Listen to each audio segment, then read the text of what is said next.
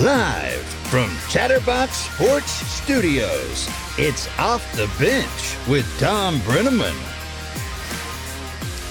Well. Pleasant good Monday morning to you. This is Off the Bench, presented by United Dairy Farmers, and I am Trace Fowler. Tom Brenneman, I think, is going to be back tomorrow to do a hit. He's dealing with a little bit of a vocal coach today. He's hoping he can get back into full strength. Tomorrow, maybe he'll be able to join us shortly on the show. And we'll get a bigger update from the man himself. But this weekend in sports, what a wild weekend in sports it was. It's one of those weekends, honestly, when there's so much going on, and COVID and 2020 was not that long ago, that you sit back and you just relish in the fact that there's sports and just there's sports to watch. And this weekend provided a lot of moments as to why we love sports. And maybe why we don't. College football on Saturday was incredible.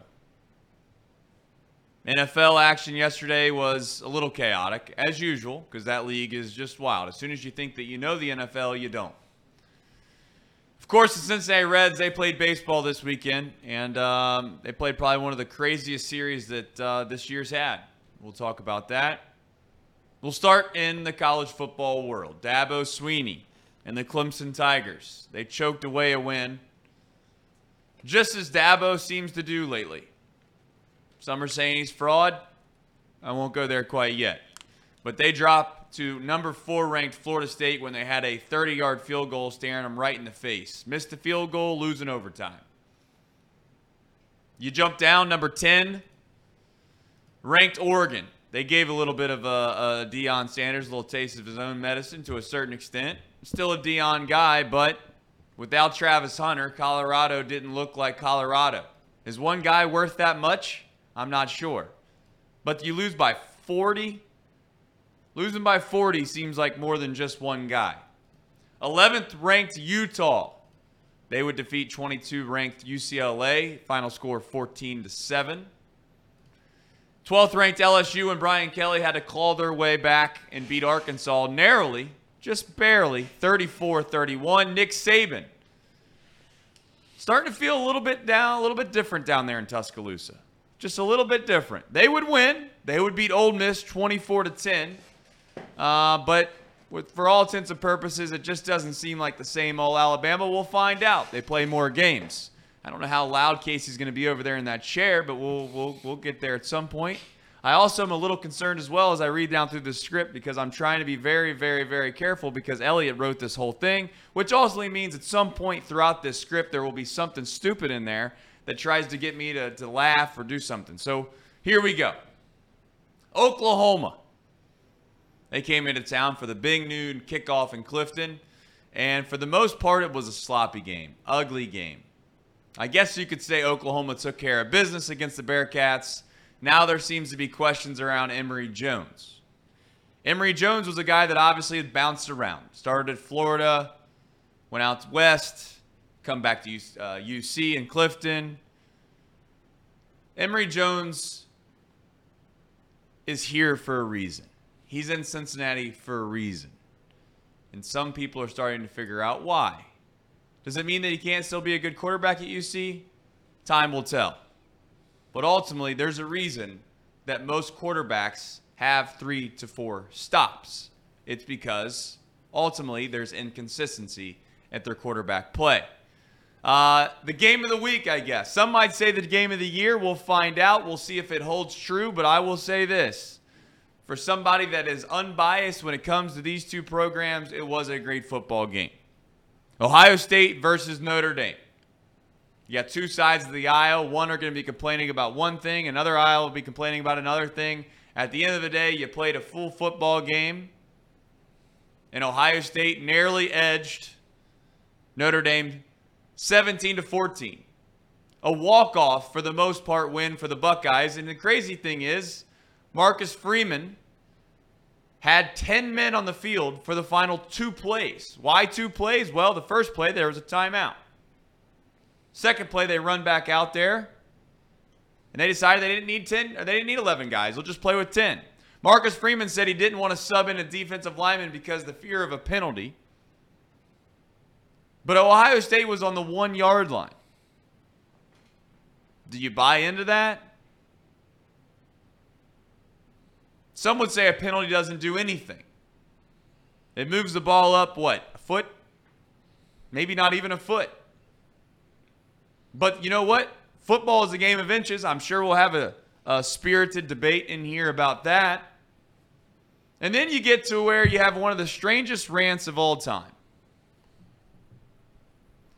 This rant came from a place of deep frustration over a multitude of years. Ryan Day has done what many would argue, at least I would argue, a good job at Ohio State. A great job. I don't know if you can give him great because he hasn't gotten to the finish line, but he's done a pretty good job backing up a man that ultimately you can say whatever you want about Urban Meyer. He's one of the best college football coaches of all time. He was at Florida, won national championships. Went to Ohio State, won national championships. You want to make fun of him for what he's done off the field? Sure. But you can't argue the results that have happened on the gridiron in college football under Urban Meyer. Look at the path that Florida's been under ever since Urban Meyer left at Florida. They've been reeling. They've been trying to find their footing ever since he left. Ohio State's not been the case. Ryan Day has picked up. Has he picked up where they left off? Of course not. He's lost to Michigan in back-to-back seasons. He lost to Alabama in a national championship. He had a really, really tough game against Clemson where there was a couple calls that, if we can all be honest for a second, they didn't go his way. Last year, you miss a field goal to beat Georgia, what ultimately ended up being, for the most part, the national championship. I get that TCU fans and maybe some other fans that don't like Ohio State would argue they still had one game to play, but the performance that TCU put out for the national championship game would make you argue that that was the national championship. So here you have this man that has coached a program that is by their own fan base, perhaps the most visceral program in all of sports. If you want my opinion, I think it is. Whether they win or lose, there will be complaints. Is Ryan's Day team tough enough, is what the 86-year-old Lou Holtz said on the Pat McAfee show. And I think that's a fair and valid point of what Lou Holtz was saying. Ryan Day can say whatever he wants about his program, but the truth is that they've not been able to finish when it's mattered the most. And until you ultimately finish, you are at the standpoint where you're left with probably a sour taste in your mouth. And that's exactly where Ryan Day sits. If you didn't get a chance to see the post-game interview, forget the copyrights. Here it is.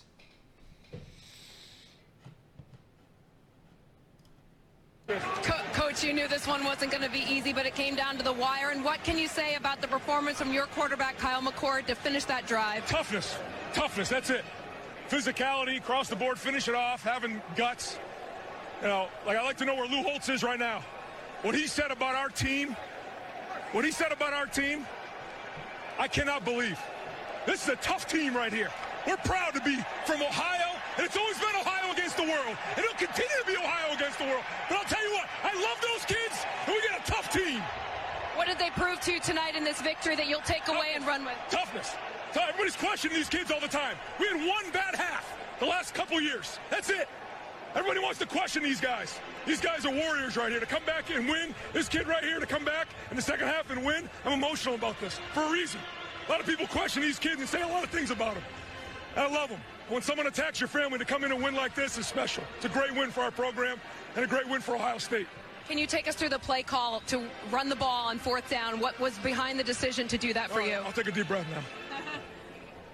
So when we got down there, we had no timeouts, and I felt like we had a chance to maybe, sprint out to get Marv the ball. We wanted to get Marvin the ball. He's the best receiver in football.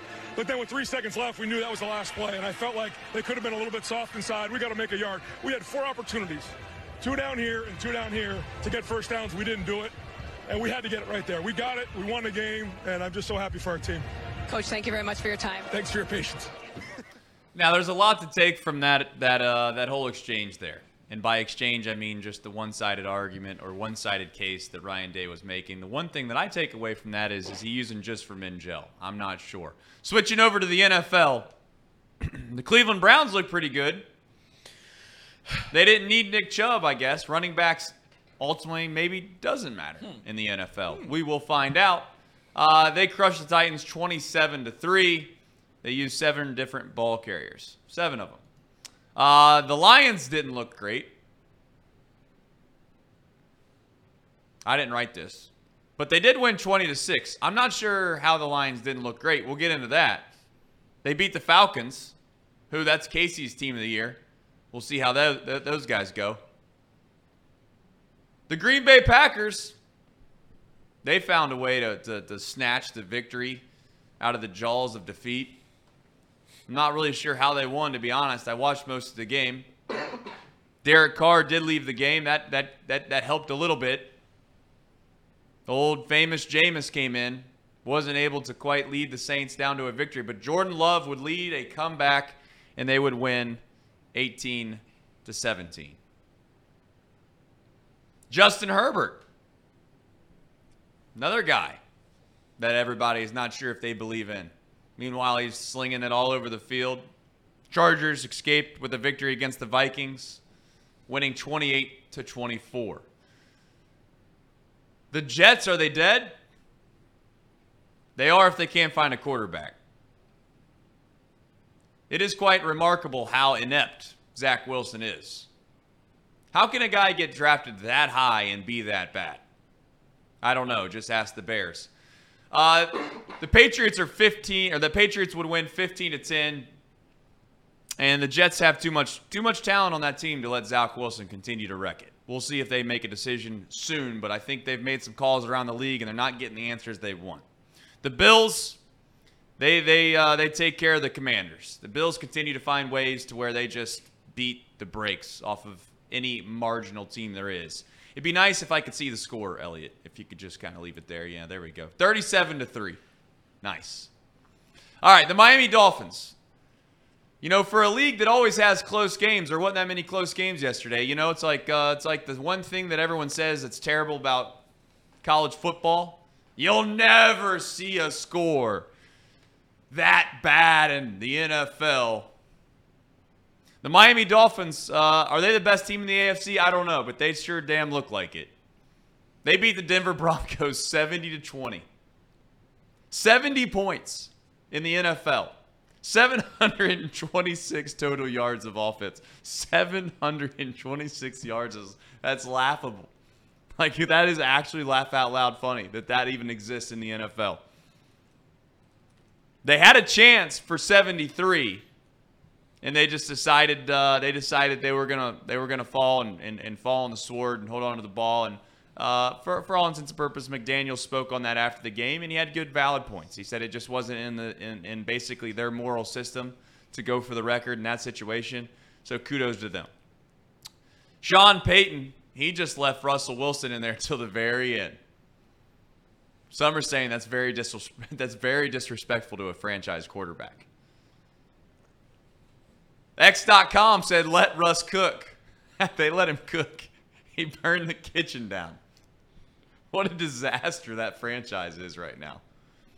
If you're a Denver Bronco fan, imagine the offseason of getting Russell Wilson, thinking that you're all the way back. And little did you know, there was going to be a fire of all fires down there at whatever they call their field now. In Power Stadium. Mile High, whatever it is, they need to figure it out in Colorado because it's not looking good. Anthony Richardson less Colts. Turns out you might not even need a quarterback in Indianapolis. They beat the Ravens, the damn good Ravens. Baltimore's been ravaged by injuries to start the season, yes, but to lose to the Colts. 22-19, tough loss for the Ravens. Had a chance to take the AFC North by storm, go to 3-0. Instead, they dropped back to 2-1. Seahawks beat Andy Dalton's Panthers 37-27. The Cardinals shocked the Dallas Cowboys, who I think is the best team in the NFL, but I don't know. They still do have Dak Prescott. And unfortunately, that might rear its ugly head once more. They lose 28-16. It seemed like all the eyes were on the Bears-Chiefs game, at least on social media it sure was. Not because of the future Hall of Famer Justin Fields. Not because of the greatest quarterback of all time and Patrick Mahomes. No, it was because Taylor Swift, she was cheering in the press box for her new boyfriend, Travis Kelce. Are they boyfriend and girlfriend yet? I don't know. Who gives a damn, quite honestly, but I guess the world does. I don't know. She's there with Mama Kelce, with a bunch of other randos. I had no idea who they were. They're banging on the glass. It was absolutely disrespectful how hard they were cheering when the score was like 41-0. I mean, you'd have thought that they just won the AFC Championship. They're going to the Super Bowl by the way that they were acting. What a boss move by Travis Kelce, by the way, though. He's bringing in, without question, the most famous artist there is of our generation. And when's he do? He brings her to the Bears game. He knows how to play. This isn't his first rodeo. He's like, we got a chance to do something here. We got a nice, easy game. Probably going to catch a touchdown or two. Make it look all nice and dandy. Can't bring her to a game against, the Chargers or somebody that they could possibly get beat by. Bring her to the Bears game. Smart move. Controversy is spread all within the Bears now. They got a defensive coordinator. Said someone broke into their facility, stole $100,000 in equipment, and then they top it all off and they lose 41-10 to the Chiefs. At this point, maybe next time they have the number 1 pick, this is just a little bit of help from your friendly rival. Don't trade it away when you don't have a franchise quarterback. At this point, I would just tank if I were the Bears. I'd get Caleb Williams, and I'd just move on. But we'll see. That's probably what they won't do because they are the Bears. The Raiders, they lose on Sunday Night Football to the Steelers, and that makes everybody in the AFC North 2-1 outside the Cincinnati Bengals. Speaking of Cincinnati, this is a Cincinnati sports talk show. And the Reds did play baseball over the weekend. As I mentioned on Friday, this is going to be a huge 4 days in Cincinnati sports. Massive. Why? Because the Reds had a huge series at home against the Pirates. And quite honestly, there's mixed emotions when it comes to this. The Reds would lose 2 of 3. And the game on Saturday it's going to live in infamy. It's going to live in infamy. Reds jumped out to a 9-0 lead through 3 innings. Then the wheels fell off. Teams at that time were 0-205 when trailing by 9 runs this season. The Pirates were a cool 0-315 over their last 50 seasons. Pirates would score 13 unanswered runs. And honestly, to make matters worse, as if when you blow a 9-0 lead and you're down 13-9, to make matters worse, to be honest with you, the Reds fought all the way back. And in the bottom of the 9th, they had a chance to tie the game with a runner on third with less than 2 outs, and the tying run was just 90 feet. One swing of the bat, and the Reds would go home winners. Instead, they would strain the runner. TJ Friedl would be there to die. Speaking of TJ Friedl, he's a guy, quite honestly, if he plays like that for the next 4 to 5 years, he will start to get a little bit of credit nationally. He's gone unheralded this year nationally. No one speaks of TJ Friedl. But if he's this good for the next 4 to 5 years in Cincinnati, I will guarantee you that the Cincinnati Reds will be worrying about home field advantage and what their record is what it is in regards to where they would stand for the postseason on September 26th from here on out. instead of worrying about just getting into the postseason if TJ Friedl plays this well. The Reds have an off day today. They will be back in action tomorrow against the Guardians, and simply put, they're going to have to win out.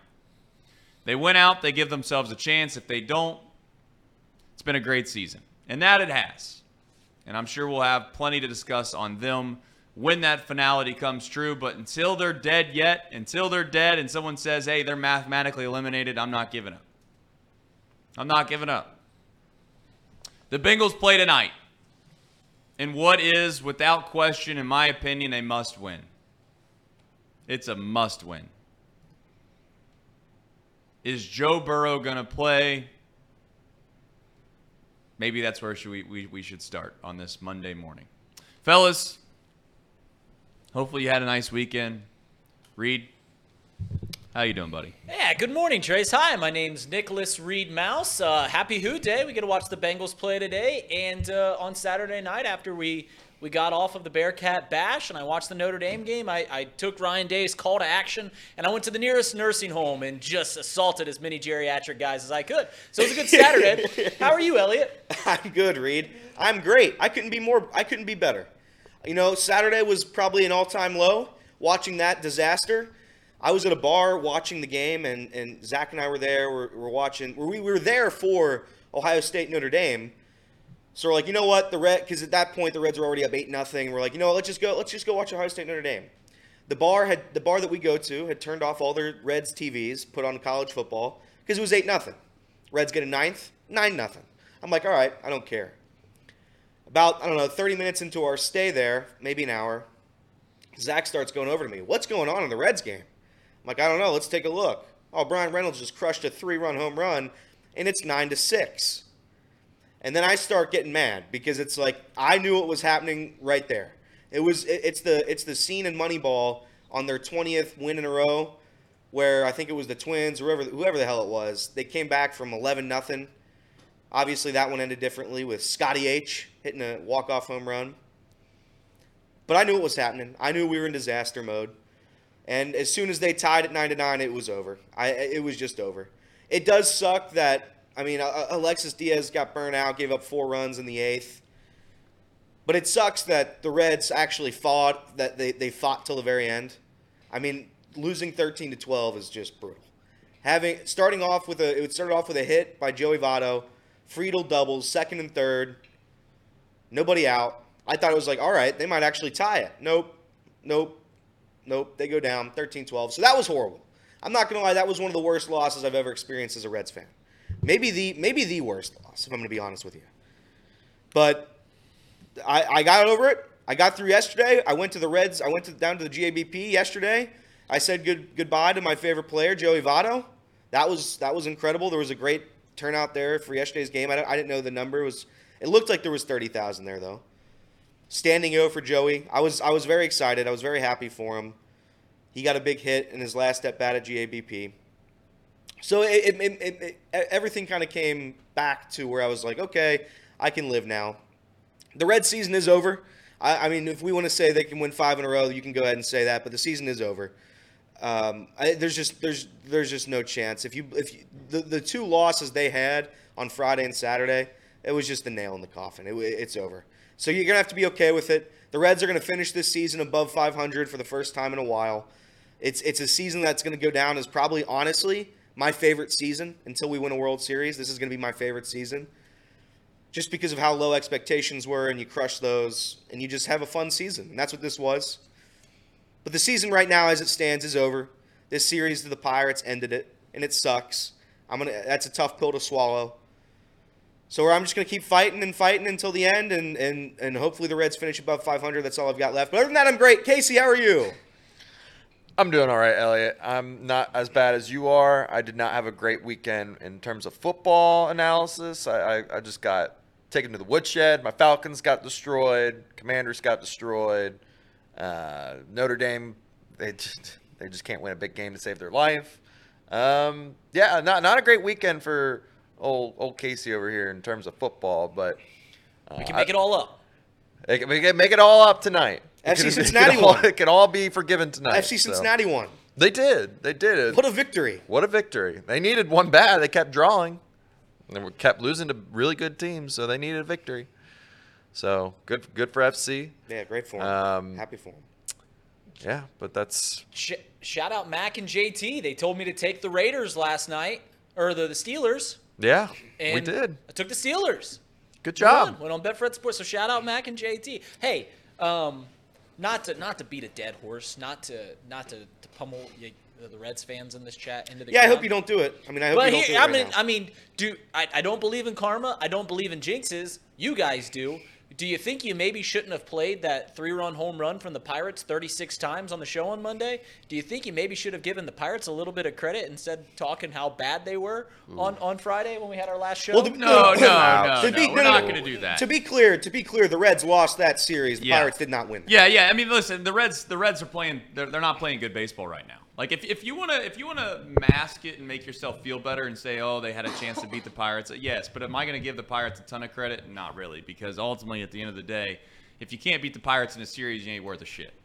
And that's where we're at. And I don't think the Cubs are either. The Cubs are winning one-run games against the lowly franchise of the Rockies. They do have to face the Braves and the Brewers. Do I think that they could go 3-3? Of course I do.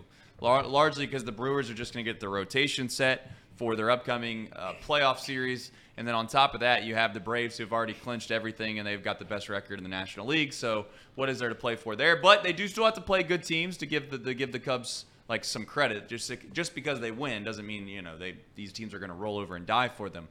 But at the end of it all, I think if this season were going to end a certain way, I know it sounds ridiculous to say, but I kind of am glad it ended the way that it ended because of. First of all, I don't think it's over. I know Elliot says that. I don't think it's completely dead because I don't think it's dead. I know it's a tall task, but you know what I feel like? It feels like you're getting the ball back with a minute and a half left and you're on your own 10-yard line. You ultimately know the chances of getting in the end zone on the opposite side are very, very small, but you're not turning the game off. So I mean, the point I was making here, Reed, before we get into it is like if you're using your brain, you realize that the Reds have significant holes right now that they're not going to be able to fix. And it's just been a great year. And if magic happens and they find a way in, so be it. But I'm not going to say it's because the Pirates are good. Do I think that they have a chance to be good? Yes, but that wasn't the question I was at. I guess the question I was asking is those who believe in karma, those who believe in jinxes. Yeah. Do you think that playing that home run 36 times on Friday's show may have led into some bad karma that led to the worst Reds loss in your lifetime? No, I think what it was, Okay. I actually think what it was is that I wore a jersey for the first time in my life on Saturday. And I think it was a stark reminder that you just don't wear jerseys. That's what I think. Now, am I going to probably sell that jersey, auction it off on the show? Maybe. I don't know. But for those that don't know, I was looking in my closet trying to figure out what to wear for the bash. I must say the jersey did look nice. I like the jersey. It looked really great. sharp. You look great in it. I thought it looked looked good. great in it. I think you should wear it again. I mean, you looked handsome. I'm not gonna lie. You looked handsome. It's a handsome fella. But the problem is that I just don't know if I can wear it again. Maybe the jersey was good luck, because if I must say, here's what happened. I'm not going to take this loss solely on me, but for a guy that wants to make fun of our jinxes right now, Casey, that's really what he's ultimately trying to get Yeah, at. that's what he's trying to do. What he's doing I know what is he's trying to do. what It he's is funny. doing is this. He's manipulating me by trying to say, hey, I wasn't the reason that the Reds lost. And then he's going to say, see, you said that jinxes don't exist. But see, now I know that's what he's trying to do, so I'm not going to go there. Well, what I am going to say is this. I was wearing a Barry Larkin old school throwback jersey. Okay, that's the first jersey I've ever worn in my entire life. I don't want to get into like shaming people that wear jerseys. It's just weird sometimes to me that you're like idolizing another man while you're going to a game and you're going to see them. I don't know. There's something a little odd about that. But you know what? To each their own. Again, I really don't have a problem with people wearing jerseys. I understand it. I just personally have never got myself over the hump of wearing one. But I wore a jersey on Saturday. And then I also went to the Revivalist concert. Shout out David Shaw. He's from Hamilton. No big deal. And he does a concert. He was at Red Rocks. For those that don't know, the Revivalist, kind of a big deal. He was at Red Rocks this past week. And he just so happens to do a show in his hometown every single year right here in Hamilton. Big fan of the Revivalist, so we decided to go. It was cold, if I must say. was cold? This is the ultimate problem. This is the jinx. Ready for it? Which I get it makes no sense. But it was cold. I get to the concert. I'm like, I need a hoodie.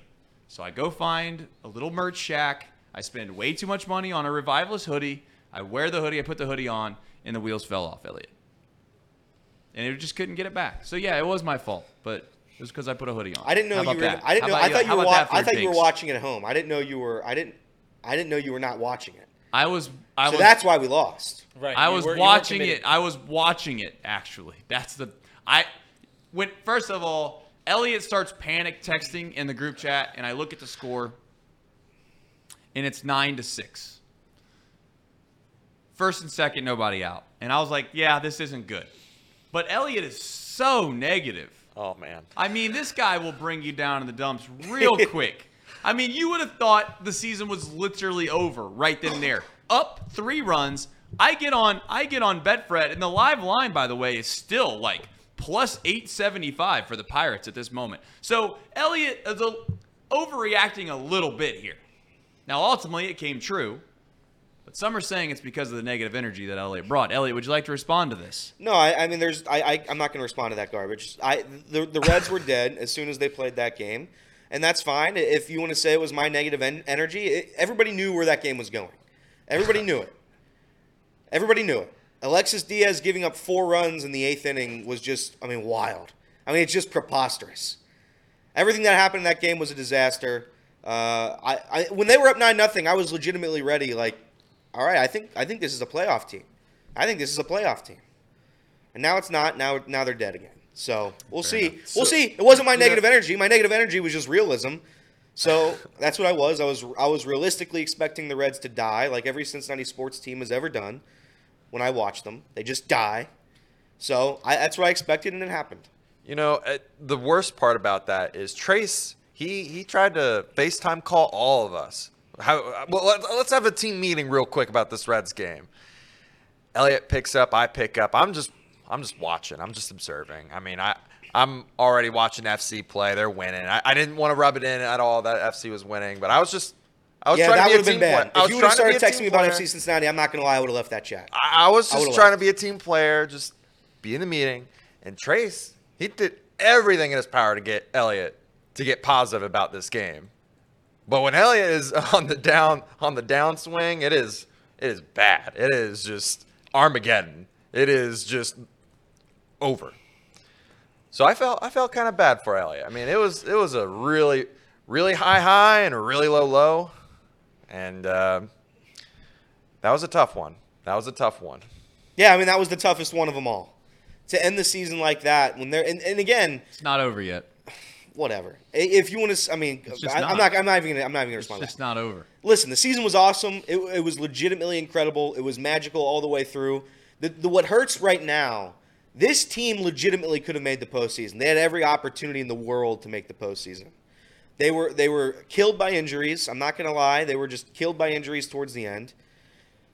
I think August was brutal. It was every opportunity to win a big game they lost this year, and it just capped it off right there. So, because ultimately they're not ready yet. And that's the beautiful thing, is you can watch sports and you get to realize at some point the team that you're watching just isn't quite there yet. The good news is all the guys that have – you want to talk about a nut cutter? A nut cutter of all nut cutters, TJ Friedel was unbelievable this weekend. Unbelievable. Yeah, what a gamer that guy is.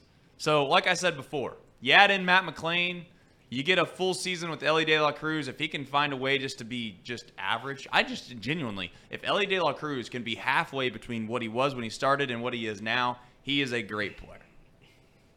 He is a great player. You add in Spencer Steer, Noel V. Marte. You go out and get a little bit of help for the bullpen. You go find maybe a veteran starting arm. You add in Lodolo. You got Greenback. You have Ashcraft. Maybe Rhett Lauder's in the mix. You still have Brandon Williamson. I know I'm missing guys. Jonathan India, forgot. I'm trying to figure out if I missed anybody. I probably did miss somebody, but we'll see how that ultimately goes. The Bengals, though, is what I really want to focus on. Indy had a great game. Indy had a great game yesterday. If that was his last game at GABP, it was an honor, Jonathan India. I rode with you until the very end. I know you kind of lost us the game Friday, but whatever. I forgive you for it. It's hard to play when the city hates you, And everybody was like, let's give Ellie a standing O. Let's give Ellie a standing O. Why not give Jonathan India a standing O? The guy just died for the season. Everybody wanted him fired, traded, cut, gone. He fought until the very end, and God love him. I'm going to miss him. Unfortunately, I don't believe he has a spot on the roster any longer. Christian Arroyo is going to be up probably next year too, so who knows? Edwin, but yeah. Edwin, sorry. It's all right. Christian Arroyo, Red Sox? Yes. Sorry, that's what I forgot. Bronson Arroyo, Red? Edwin Arroyo, Pirates. Pirates. That's beside the point. Yeah, anyway, my point is, Jonathan India, it was great to see you. I rode you till the end. It was great. It was magical. Trace and the rest of the city hated you, and they want you gone. Have fun in Oakland. Jonathan India will be back because ultimately, at the end of the day, Major League Baseball instituted a new rule change, which means you play every single team in the entire league. And there's a good chance that at some point in the next 2 years, Jonathan India will at least be back in Cincinnati, even if he doesn't get traded. We'll see how that ultimately goes. Can I ask you a question real quick? Yes. Ask a question. I'm going to ask a question. Ask one. Go ahead. Right I'm ready now, for the answer. Right now, the Reds' future is bright. I'll say that fully. It's dimming. But you're seeing what's happening with the bullpen kind of imploding right now. If you're, what is your dream scenario this offseason? I think from our roster standpoint, we're great. If you want to get anything, you get one outfielder. I think our roster is great. Pitching is another issue. Depth, injuries, all of that. I think we need one veteran starter, and I think we need about 3 relievers. What say you? No, that's right. That's it. I think that's it. One starter, a couple relievers. I think the relievers that we have, there's some guys that are going to be really good. I believe in Fernando Cruz. I think he's going to be very good.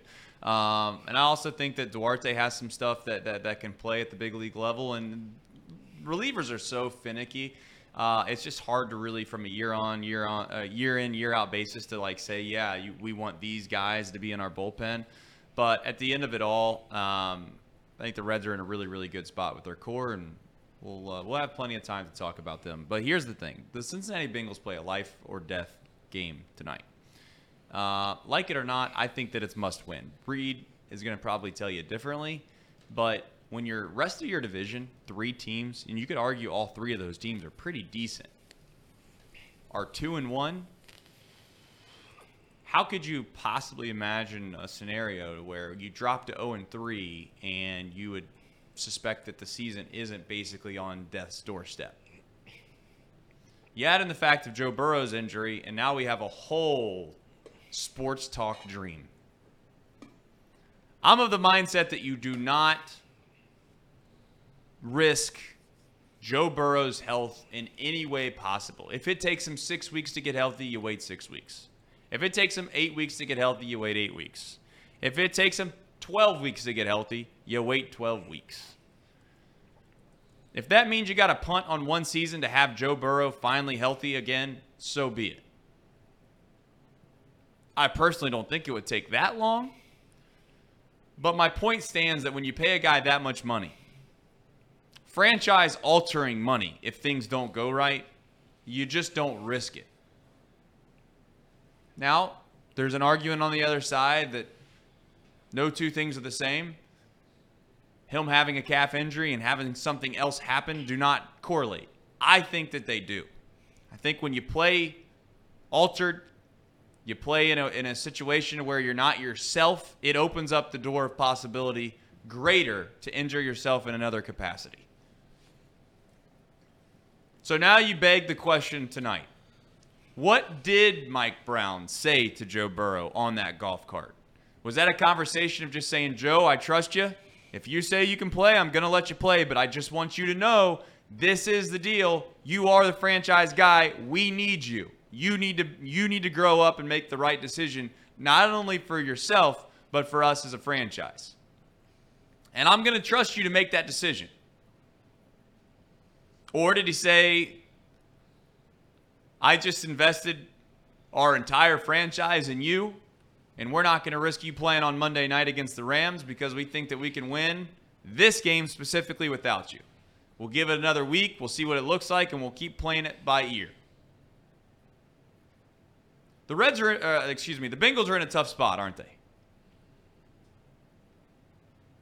Because they've gotten themselves into a hole already. This was a team that expects and thinks that they can win a Super Bowl. It's hard to punt on the season. But I don't believe it's punting on the season if you try to give Joe rest the next 2 to 3 weeks. I think this team can win without him. I know people will say that's crazy talk. I think that they can. A.J. McCarron's back in the saddle. Don't know if he's ready by today. He's on the practice squad, I would suspect so that he's active not. roster, yeah. Jake Browning's ready in the wings, waiting for his name to be called. I know that nobody trusts him outside of me, but I know that nobody trusts him. But I just continue to go back and say, listen, the guy's on an NFL roster. If you game plan with him at quarterback, you can come up with a plan that can win you a football game. And if you can't, I would argue that your coaching staff, then your coaching staff isn't elite. Or I would even argue good. Because at the end of the day, that's what coaches should be about. How often do you think a professional athlete gets better because of their coaches? I don't see it. What I do see is game planning. What I do see is clock management. What I do see is morale around the locker room, which I think Zach Taylor is elite at that. I think he does have a lot of guys that want to play for him, and he does create a good culture within the Bengals. However, we're at a point now where you watch Mike McDaniel, and you see them score 70 points, and you look at all the different types of designs and the plays and the ways in which he gets everybody involved, and you ask yourself, how far is the Dolphins of offensive schematics compared to the Bengals and Zach Taylor? And it seems light years apart. Fellas, I don't know what you're saying. I don't know if you've come back. I don't know if you've changed your mind over the weekend. Are you still in the mindset that Joe Burrow has to play tonight? Yeah, you brought up two things that I think are contradictory of one another. You say that tonight's game is absolutely must win, and then you also insinuated that you think that Jake Browning should play, which I feel like those two things are competing against one another. Listen, if I'm Zach Taylor, I put the decision alone in Joe Burrow's hands. You go up to Joe and say, "Listen, are you ready? Can you play?"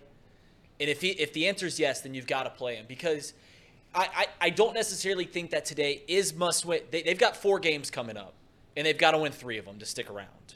So, I mean, you can dice that however you want. It puts you in a terrible spot. No team has, I think only 6 teams in the history of the NFL has started 0-3 and made the postseason.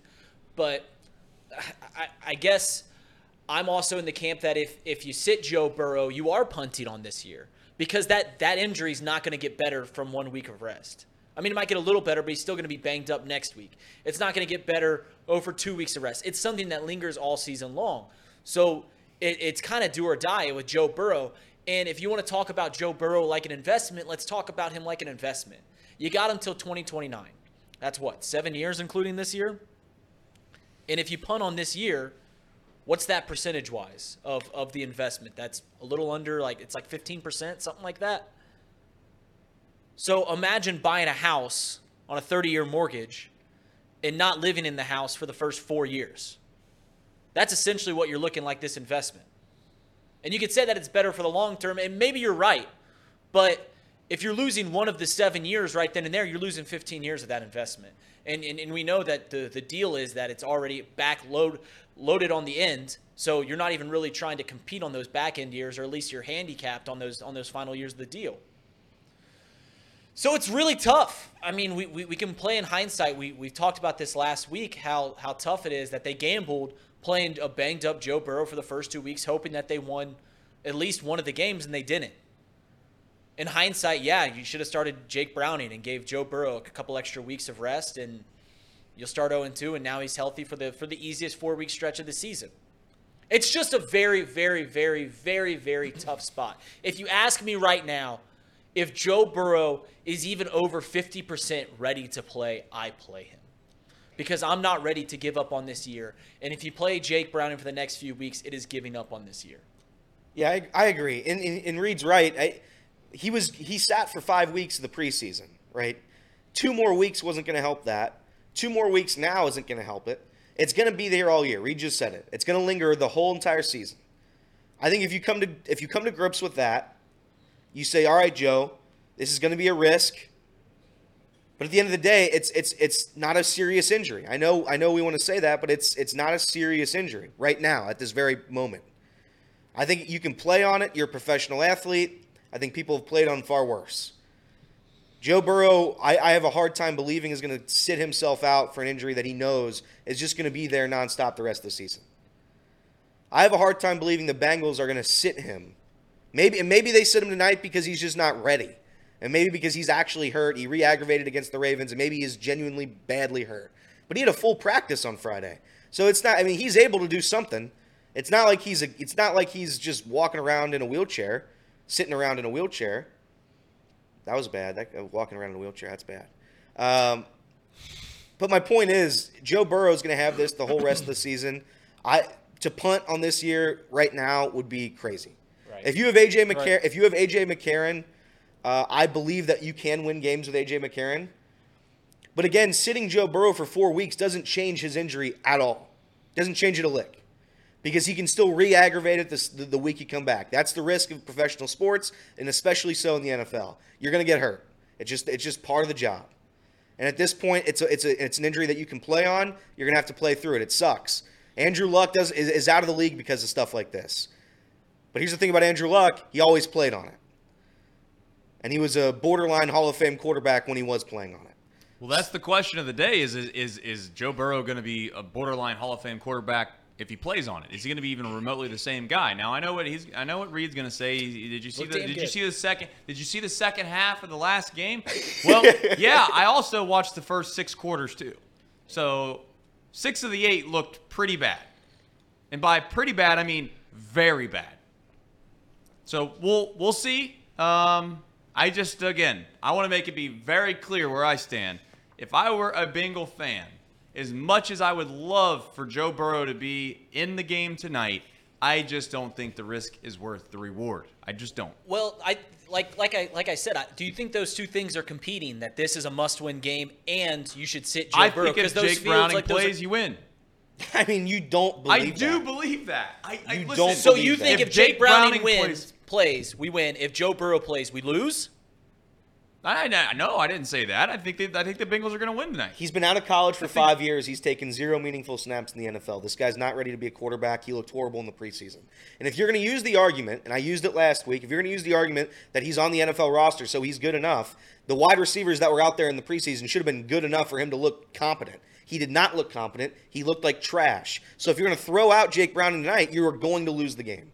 You are going to lose it. And if you do win it, and it's not going to be because of Jake Browning. It's going to be because of Joe Mixon. It's going to be because of the defense. Right. Yeah. I don't think that we're throwing the game away by playing Jake Browning tonight, but I do think that it is those two things are absolutely competing against one another. If you think this game is must win, and if you think this game is must win, then Joe Burrow plays. It's as simple as that. It's as simple as that. If you don't think this game is must win, then yeah, I'm open to the interpretation that Jake Browning can play tonight. I hate to say this, but this is how I feel about it. It doesn't mean that I'm 100. Of course, it's an opinionated thought what I'm getting ready to spew here. If Joe Burrow tries to play through this for the rest of the year, the Bengals can't win with him being the way that he is. That's my opinion. They will not win meaningful games with Joe Burrow not being able to be the Joe Burrow of old. And what I mean by that is escaping sacks, extending plays, throwing on the run, doing things that make Joe Burrow Joe Burrow. Is he Lamar Jackson? Of course he's not. I get that he's not a running quarterback, so he might be able to get by a little bit better than others. But at the end of it all, if the Bengals don't win the Super Bowl, then what are we talking about? And if Joe Burrow can't play to the highest ability of his capable self, then you're not winning the Super Bowl. So unless he gets 100% healthy towards the end of this year, forget it. It doesn't matter. It's all for naught. So then on top of that, you're playing him for what exactly? To lose in the first round? To possibly barely miss the postseason? You play marginal teams the next 4 weeks. Take your chance. Gamble on the fact that you have a good enough roster to beat these teams without him. And if you do beat them, then guess what? He comes back and he's his old self, and then you got a chance to really win and really do what you ultimately want to do. It's a bad situation for the Bengals, yes. It's the worst imaginable start you could possibly have. He doesn't rest. You go 0-2. Now you find your spot where he's re-aggravated it, and you're questioning whether or not he's going to ever be healthy this year. I get all of it, but that's my main argument, is that without the 100% Joe Burrow, you're just not going to go through Buffalo. You're not going to beat the Chiefs. You're not going to win a Super Bowl against the Niners, the Eagles, the Cowboys. It's not happening.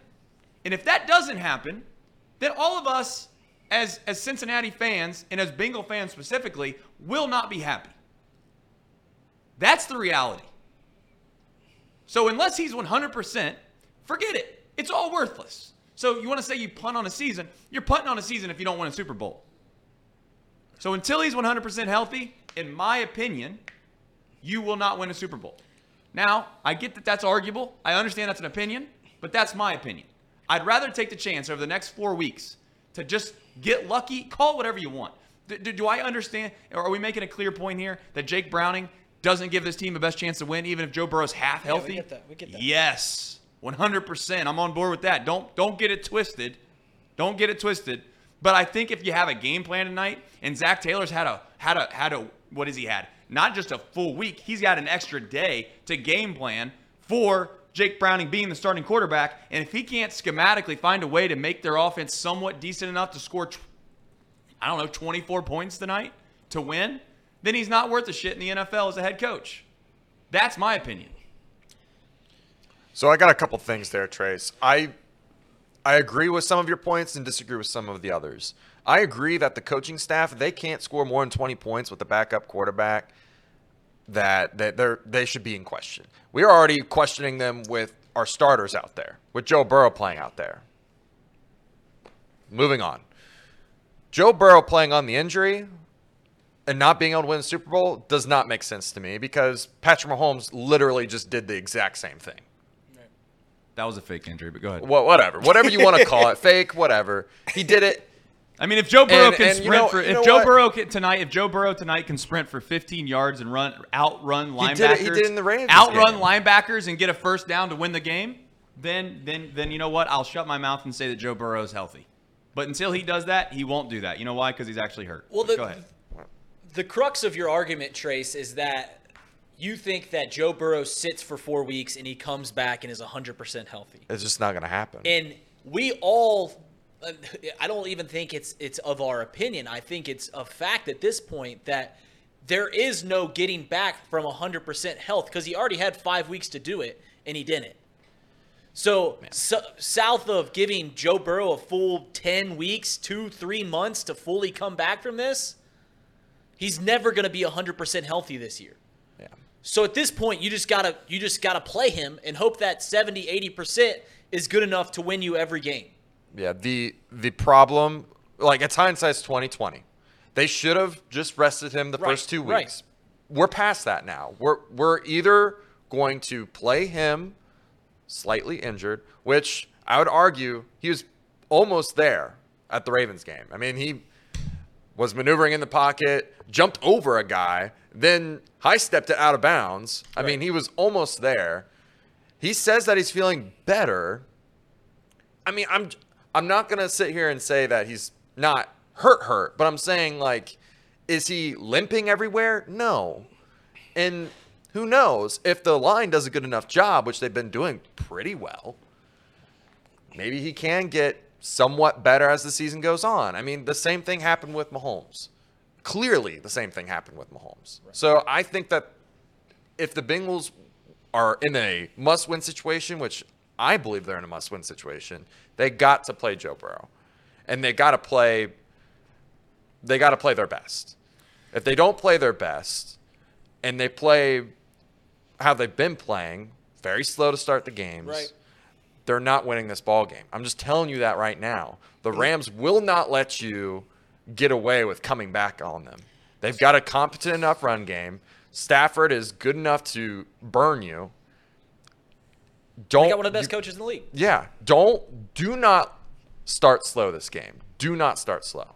Yeah, and by the way, Zebra Zillionaires tonight, if you want to ride it, Joe Mixon touchdown and Bengals over 2.5 first quarter points. Because of that very logic, if you start out slow against the Rams tonight, it's over, it's done, cancel the year. My counter argument to Trace would be, if we're going to sit a guy because you're worried about the investment, right? We're paying a guy a lot of money to be our left tackle right now in Orlando Brown. We're going to pay a lot of money for Jamar Chase. So if Orlando Brown can't protect our guy Joe Burrow, then why play him, right? Because what's the point? What's the point of risking his injury when we're throwing out Jake Browning back there? What's the point of Jamar Chase playing if nobody's competent enough to throw him a football when we can just save them? We can save everybody's injuries, and we'll just tank on the whole year and we can punt. That's the counter argument I have because it doesn't make sense to me. If you want to punt on the year, that's what you're doing. If you play Jake Browning and you bench Burrow for 1 week, 2 weeks, it doesn't really matter to me. If you're benching him, you're quitting on the year. That's my argument. That's the fundamental disagreement that we have in this room. I mean, you have professional football players out there, and the idea that Joe Burrow is the only person that could possibly be behind center for the Cincinnati Bengals and them win football games with this Super Bowl caliber roster is laugh out loud funny to me. I mean, this guy has been terrible for 6 of 8 quarters. Awful. Not good, not average, awful. Joe Burrow has been disgusting quarterback for 6 of the 8 quarters, and we want to sit around here. No, we want to sit around here and act like this guy is Jesus when he goes out there right now. If he plays, let me ask you another question, chat, and also you guys in the room. If he goes out there tonight and struggles a little bit and doesn't play well, at what point do you say maybe Joe Burrow just isn't that guy if he's not healthy? Maybe Joe Burrow isn't the guy that we should be risking our future for average quarterback play. I know that sounds wild and everyone wants to laugh about it, but I got to see it. I need to see Joe Burrow, and I get you're going to say the second half and all that, and that's great. So we get to see a full game tonight if he plays. We get to see a full game tonight if he plays. But if Joe Burrow's average, then what's the point? But wouldn't you say if Joe Burrow comes out battling this injury and manages to take this team to the playoffs, wouldn't that prove that he's a gamer? Wouldn't that prove that he's worth that money? If you bench him, you're not proving anything. It's not about benching him. It's play. That's what I'm saying. What's the goal then? I'll go around the room with you Bengal fans. What's the goal at the end of this year? What do you want to have happen? I don't. Yeah, I mean, you want to compete for a Super Bowl. I don't think I'm against the logic that if you don't win the Super Bowl, then the season's a wash. Like last year, the Bengals didn't win the Super Bowl. The year before that, the Bengals didn't win the Super Bowl, and I thought they were damn good seasons. The ultimate goal is to win a Super Bowl, but yeah, I don't like the logic that you punt on a season because you can't win. Again, my whole logic on that, and it spans to college football too. You have to have the opportunity to win a Super Bowl. And with Joe Burrow, he gives us the opportunity. Correct. If you have the opportunity, it's not about if you win or lose the Super Bowl. It's about having the opportunity to get there. Joe Burrow gives you that opportunity. Well, Andy Dalton gave you that opportunity. Technically, you're right. Yeah. Technically, you're right. Again, using my logic, technically, you're right. But I would argue Joe Burrow is far better than Andy Dalton. What's the difference between Joe Burrow? What's the difference between Joe Burrow and Andy Dalton with your logic? More yards, more touchdowns, better quarterback. Right, yeah. Trace Super Bowl appearance. Trace is sitting here, and he's almost like making fun of Bengals fans for having all of the faith in Joe Burrow when he's the best player that we've seen put on this uniform. We've watched this team our entire life. Some of you guys are older. Some of you guys saw Boomer and Kenny. I didn't.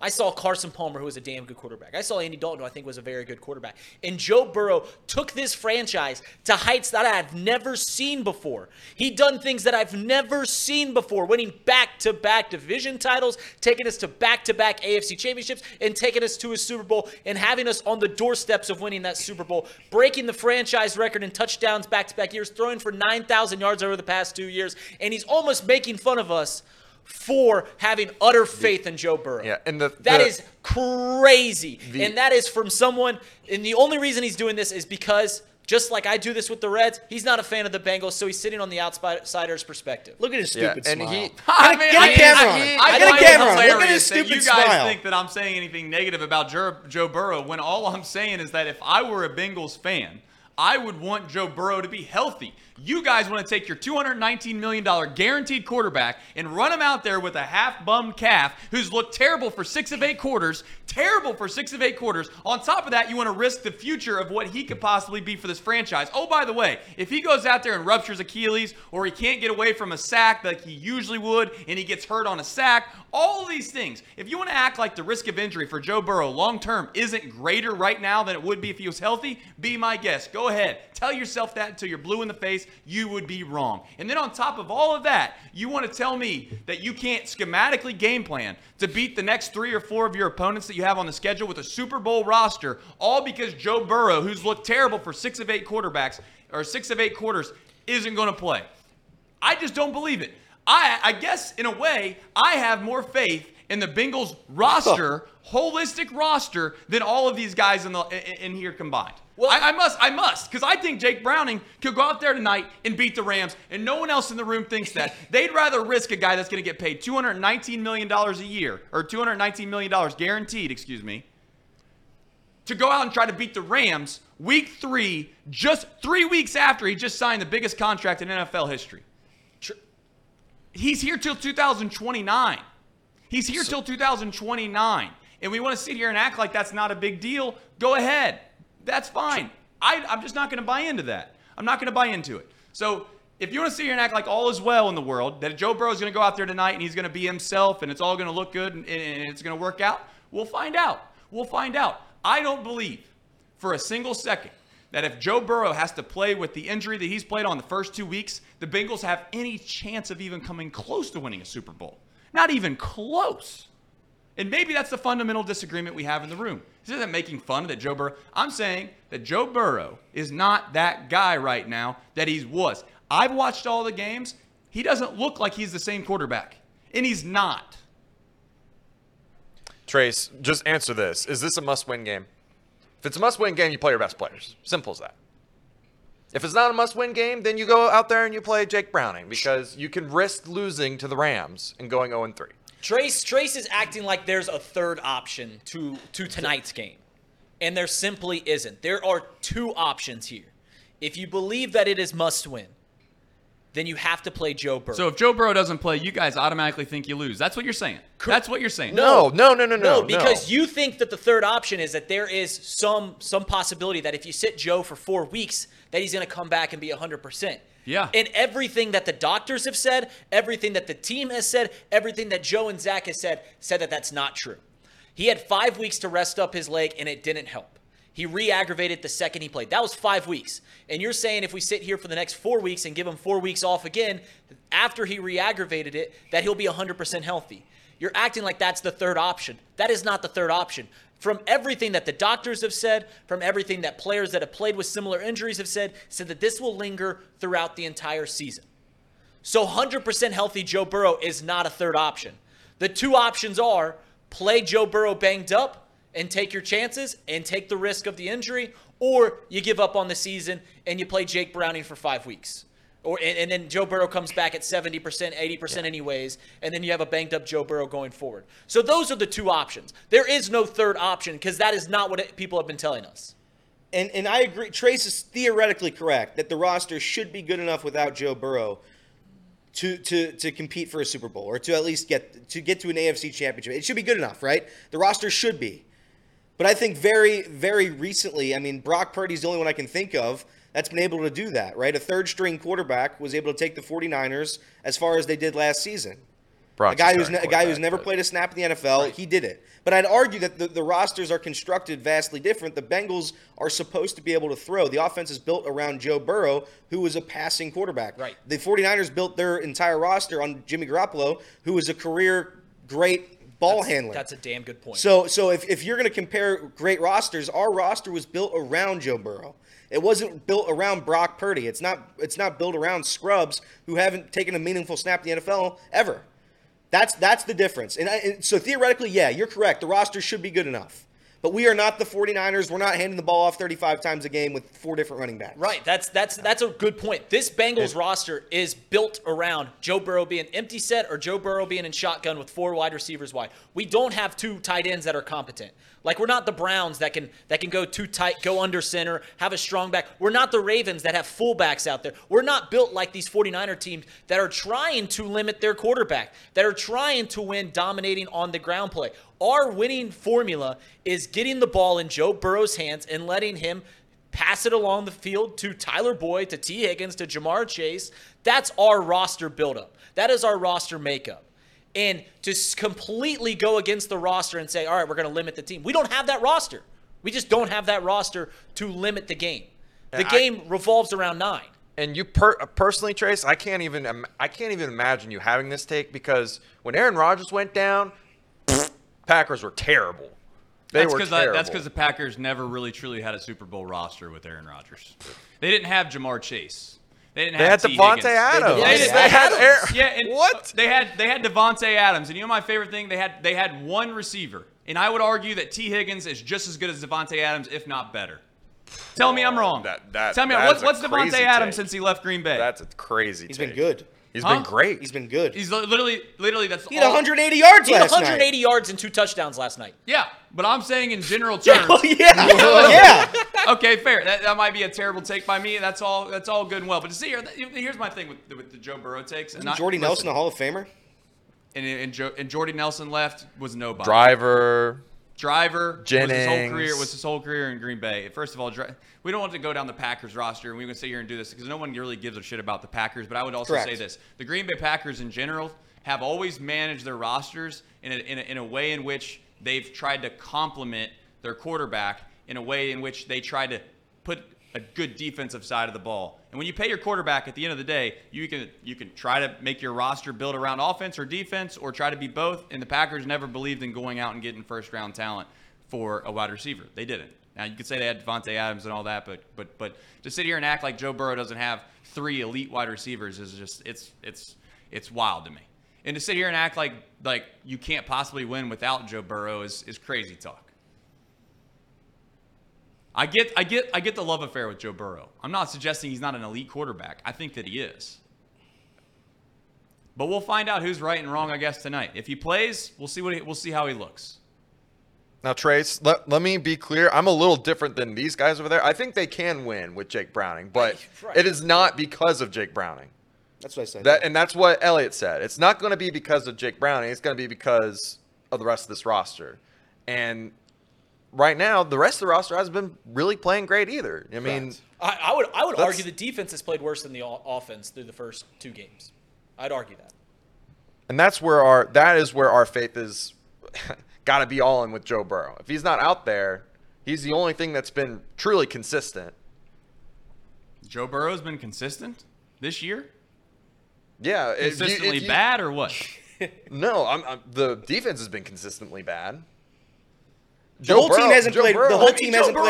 Joe Burrow, with all due respect, guys, has how many touchdown passes? Listen, I'm on Trace. By the way, I'm on Trace's side with that. Joe Burrow's looked atrocious this season. He has been. He played one good half. I agree with Trace in that sense. But to sit up there and say Joe Burrow hasn't been a franchise-changing quarterback. Right. Yeah, our expectations are now to get to Super Bowls, not to win playoff games. So it's just crazy. It's crazy to me. Casey's point is the roster hasn't been good. So if we want to say the roster could be good enough to win sure, it should be good enough. It could be good enough. They haven't played like it.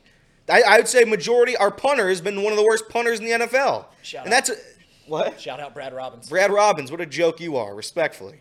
But it's like, I mean, we can say it's the roster's good enough, blah, blah, blah. Jamar Chase had like 2 catches last week.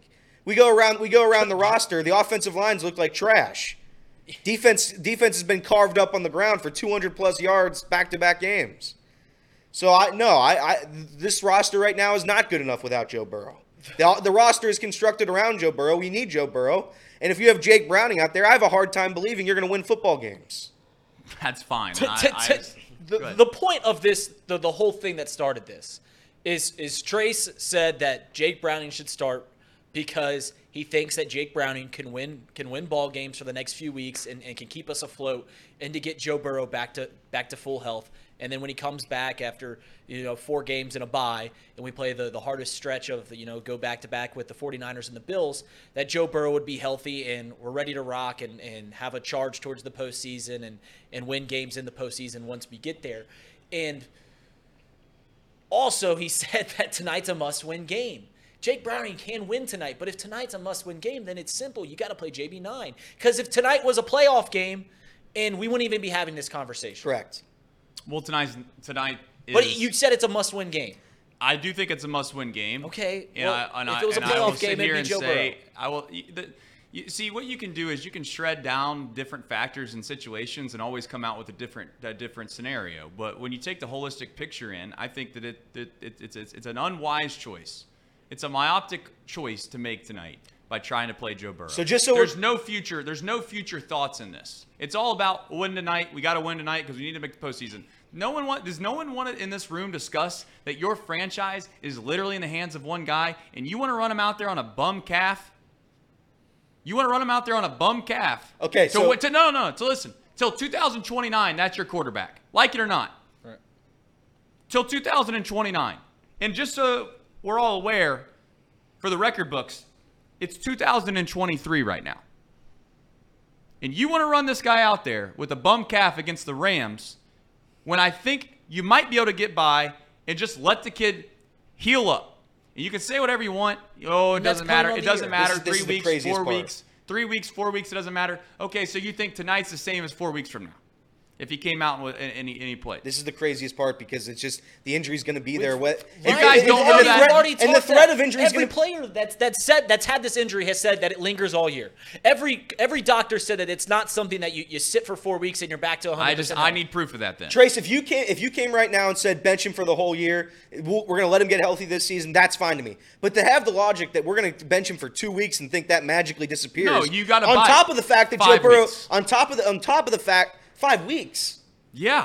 He just rested 5 weeks. It didn't work. It didn't Not work. to mention, Right. not to 5 mention weeks. when you go 1-4 in those 5 weeks, are you risking him coming back to re-aggravate the injury when the Bengals have legitimately no chance? Right. Because with that logic, no, you don't. You sit him for the rest of the year, and then you come back at us 5 weeks from now saying, well, if he's a franchise quarterback, you pay $300 million, he should be out there losing for his team. This is where that argument loses me. Because if you're going to go out there and not try tonight because of that injury, and when you want to say, we're going to save him for the whole season, I would say, you know what? That has merit. If we want to say Joe Burrow, let's get him right this year, and we'll punt to next year. That's fine to me. Right. But to say he's going to come out there in 4 weeks, we're going to let him take naps for 4 weeks, and he's going to come back out for the 5th week and magically be good Joe Burrow, that's not what's going to happen. And if you say you're going to bench Joe Burrow because of risk of injury, I want Jamar Chase benched, I want T. Higgins benched, I want the whole roster benched, and might as well cancel the sport because that's what football is. It's filled with injuries. It's filled with risk. That's part of the job. That's what you're getting paid $275 million for. That's what you get paid $219 million guaranteed for. That's what Joe Burrow's getting paid for. So if you're going to sit out here, if you're going to come out here and say that he should be benched for 4 games and then play when the Bengals are dead, it just doesn't make sense to me. The logic is flawed. The assumption that you're dead in 4 weeks because Joe Burrow doesn't play, I guess, Correct. is where we disagree. Yeah, it is. Really quickly, a grade 2 strain where there's several torn muscle fibers, and which leads to bleeding, can cause and leave a bruise and noticeable swelling, and also a noticeable loss of strength and range of motion. People with a grade 2 strain generally require 3 to 6 weeks to completely heal and return to full normal activity. Grade 3 strain is 6 to 12 months. So is he going to play on a grade 3 strain all this year, or has he got a grade 2 strain? Also, a grade 3 strain, to be clear, is a completely torn calf muscle. I don't think he's playing on that. So we're going to say that a normal average person without any kind of healing can return to full strength within 3 to 6 weeks, and we want to sit here and act like no matter what he does, he can't get back to full health? Maybe he already had 5 weeks. He already had- had 5 weeks. He he sat already had- around for 5 weeks and he re-aggravated it. So that's where this is just an automatic assumption that since he sat around for 5 weeks before doing nothing, he didn't do nothing, he didn't practice, he did nothing at all, and then all of a sudden he completely re-injured it right when he came back. That's the excuse we're going to use to make sure that he doesn't play. That's fine. You've lost me. We're not going to agree on this topic because I'm a person, for whatever reason, it almost feels like I'm the one more concerned about your franchise quarterback long-term health situation than many are. And that's fine. I get it. You guys are fans. You're dead set on this season. You love this season. You were Super Bowl favorites entering the year. All of that being said, I get the mindset that you guys have. I would just I think from an outsider's perspective, it's wild to me to play a guy that's looked horrible for 6 of 8 quarters, when in reality, he's not going to be the quarterback that you need him to be to win what you ultimately want in the first place. So I'm sitting him. And if that means I'm punting on the season, then I'm sorry. Well, yeah, that's the whole thing is the idea of him sitting for 5 weeks, then come back and be 100%. It's 1 foot in the door, 1 foot out the door. It's not a definitive decision, and that's what I don't like about it because it leaves so much ambiguity to the entire season. It's either we compete, we go after this season, Joe Burrow plays hurt all year long, which is probably the most likely scenario. Even if he comes back, if we do the rest, he might not come back 100%, or we just punt. It's definitive either way. The one in out the door, one in and out. It doesn't do it for me. And it's the worst decision out of the three. It is the worst decision out of the three. Super chat from Mr. Mo. Thank you, Mr. Mo. He says the Bengals D forced 2 turnovers in the Browns, and the offense couldn't cash it in. To say this defense has been worse than the offense is just false. They haven't been great, but they aren't the main issue. Listen, I think we all are on the same page with the Bengals. They've not played a full game of football. They've not been what many people expected them to be this year. They're 0-2. Clearly, Joe Burrow's health is the top of the list of concerns, but the defense is underneath that, I would think. We'll see. Tonight's a big telltale sign of what the Bengals are going to do in general. They've been hush-hush around the facility of whether or not Joe Burrow is going to play or not play. Joe Burrow's been hush-hush about it. I don't know. I don't think my opinion's going to change 1 second because I think that, you brought in A.J. McCarron. You obviously have Jake Browning for the game tonight. You can say whatever you want, but I think it's a tall task with Joe Burrow to get to the postseason, and if he's not healthy, then it's then essentially here's some Okay, breaking news on Joe. Here's some breaking news on Joe. According to Diana Rossini, Joe Burrow is going through a workout this morning. There's optimism he will play, and his status for tonight is trending in the right direction. Burrow is campaigning with coaches and the staff right at this moment. However, his status is still uncertain. So, and by the way, and that one guy in the chat says it. The Bengals front office should have accounted to have a backup quarterback ready, and that's really the issue, because to have Jake Browning be your backup quarterback in the National Football League is a joke. That's where we're in this terrible position, anyways, is because there is no confidence in Jake Browning. So if you go out there right now, or if you go out there in the preseason, and you sign somebody that has NFL experience, that has proven he can at least be a game manager in the National Football League, this isn't even a debate. Then I can side with Trace, and I can be like, you know what? All right, we'll take our chances for a couple weeks with a guy who's played in the NFL. You can't do it with Jake Browning. You can't do it. If Burrow can't go tonight, it will be Jake Browning, and they will lose the game. Can they win? Sure. You saw what happened with the Cardinals yesterday. It's the National Football League. It's why it's the best league in the NFL. You saw the Colts. Gardner Minshew beat the Ravens in Baltimore yesterday. So it is possible, but it's not possible with Jake Browning. Fair enough. Let's do a chat poll question of the day. I'll go around the room and get your guys' opinion on this. This is the main question I have because I don't want Monday morning quarterbacks. I guess it'll be a Tuesday morning quarterback come tomorrow. Would you sit Joe Burrow to protect him from himself? However you want to word this, Casey, I don't care. But would you sit Joe Burrow to protect him until he was cleared by doctors at, quote, 100% strength? To risk farther injuries? Yes or no? So if he does get hurt, I don't want to hear people coming back in here tomorrow, the next day, a week after, 2 weeks after, and saying this is all on the front office of the Cincinnati Bengals. I don't want to hear that. Now, clearly, one of two things might not be the same. If Joe Burrow is 100% healthy, is there risk of injury there? Of course there is. We all know that. But you're not going to convince me that right now, when he goes out there, his risk of injury isn't, I would use the term, significantly higher. Because I think it is. In the NFL, everybody has risk. You're going to get injured. It's just part of the game. That's fine. But the person that stands at the top of the Eiffel Tower that dangles over side of the rail is a lot different in regards of what risks they're taking versus the guy standing at the bottom just standing on the ground. There's a different level of risk. You can use that excuse or use that all you want, but there's an inherited risk that is being taken right now by the Cincinnati Bengals by playing him. I'm just curious what the fan base thinks. It's a genuine question. Genuine question. I want to know, are you willing to sacrifice the percentage chance of Joe Burrow's long-term health, or do you not think it matters to play him now? I know your answer is yes because you've said that. But yeah, we already said it. I'm willing to take the risk. Yes. On Joe. So I think if he's gonna get injured like significantly, it's not gonna just be because of the calf. It's gonna be because of other issues as well. That's what I'm saying, Casey. So I'm saying yes. I mean, that's what I'm saying. If you're afraid of this injury for Joe Burrow, then any player who's ever played, who's felt something in his calf, any player who has a sore heel, whatever you want to say, he's got a bad elbow. The injuries will never stop then, and then we just don't play football anymore. So if this was a serious injury, then yeah, we're not talking about that. And again, a calf issue, I'm not going to downgrade a calf injury. But I'm saying this is a playable injury. You can play on this injury when you're a quarterback, and you don't have to go sprint through guys every time. You're in the pocket. You start in shotgun every single down. There's a chance to play through this, and I think you play through it. If you don't, you're playing Jake Browning and you're punting on the season. No, we're all on the same page. We're all on the same page. We just have different opinions on how to get to the spot that ultimately everyone would like this franchise to be.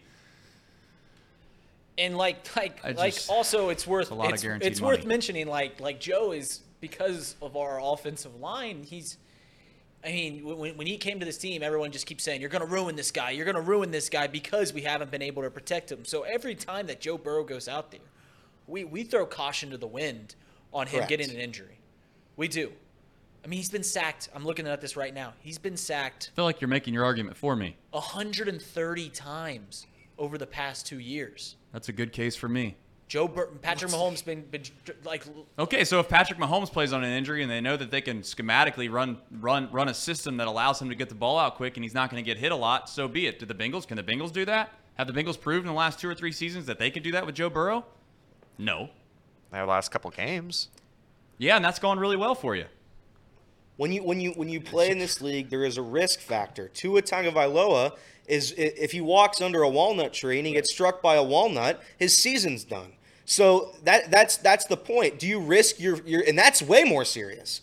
We're talking about like your future of life, your quality of life in 30 years down the road for Tua. That's where you lose me because that's your argument. That's your argument. It is. No, it's not. That's where you lose me because the difference between what you're saying and I'm saying is I'm talking about a franchise. I'm not talking about the human being himself. Now, we would all like to say morally we all care about the same things, but the truth is that if you guys' backup cornerback goes out there and blows his ACL out, you won't give a damn as much as you would if Joe Burrow gets his MCL blown. Why? Because you don't care about the person as much as you care about the franchise and what they can do for your franchise. Joe Burrow, right, in and of himself, means more to the Cincinnati Bengals than Tua ever will with the Dolphins. Now, I get you can say that Tua is an MVP quarterback and all that, but they didn't just guarantee Tua Tagovailoa $219 guaranteed $1 million. No matter if he plays another down or not for the Cincinnati Bengals, if he goes out tonight and something happens to Joe Burrow and he never plays one single snap for the next 20 years for the Cincinnati Bengals, he gets $219 million from the people down there at Paycor Stadium. If you don't want to factor that into the decision-making process around here, go ahead. But you're being naive about that.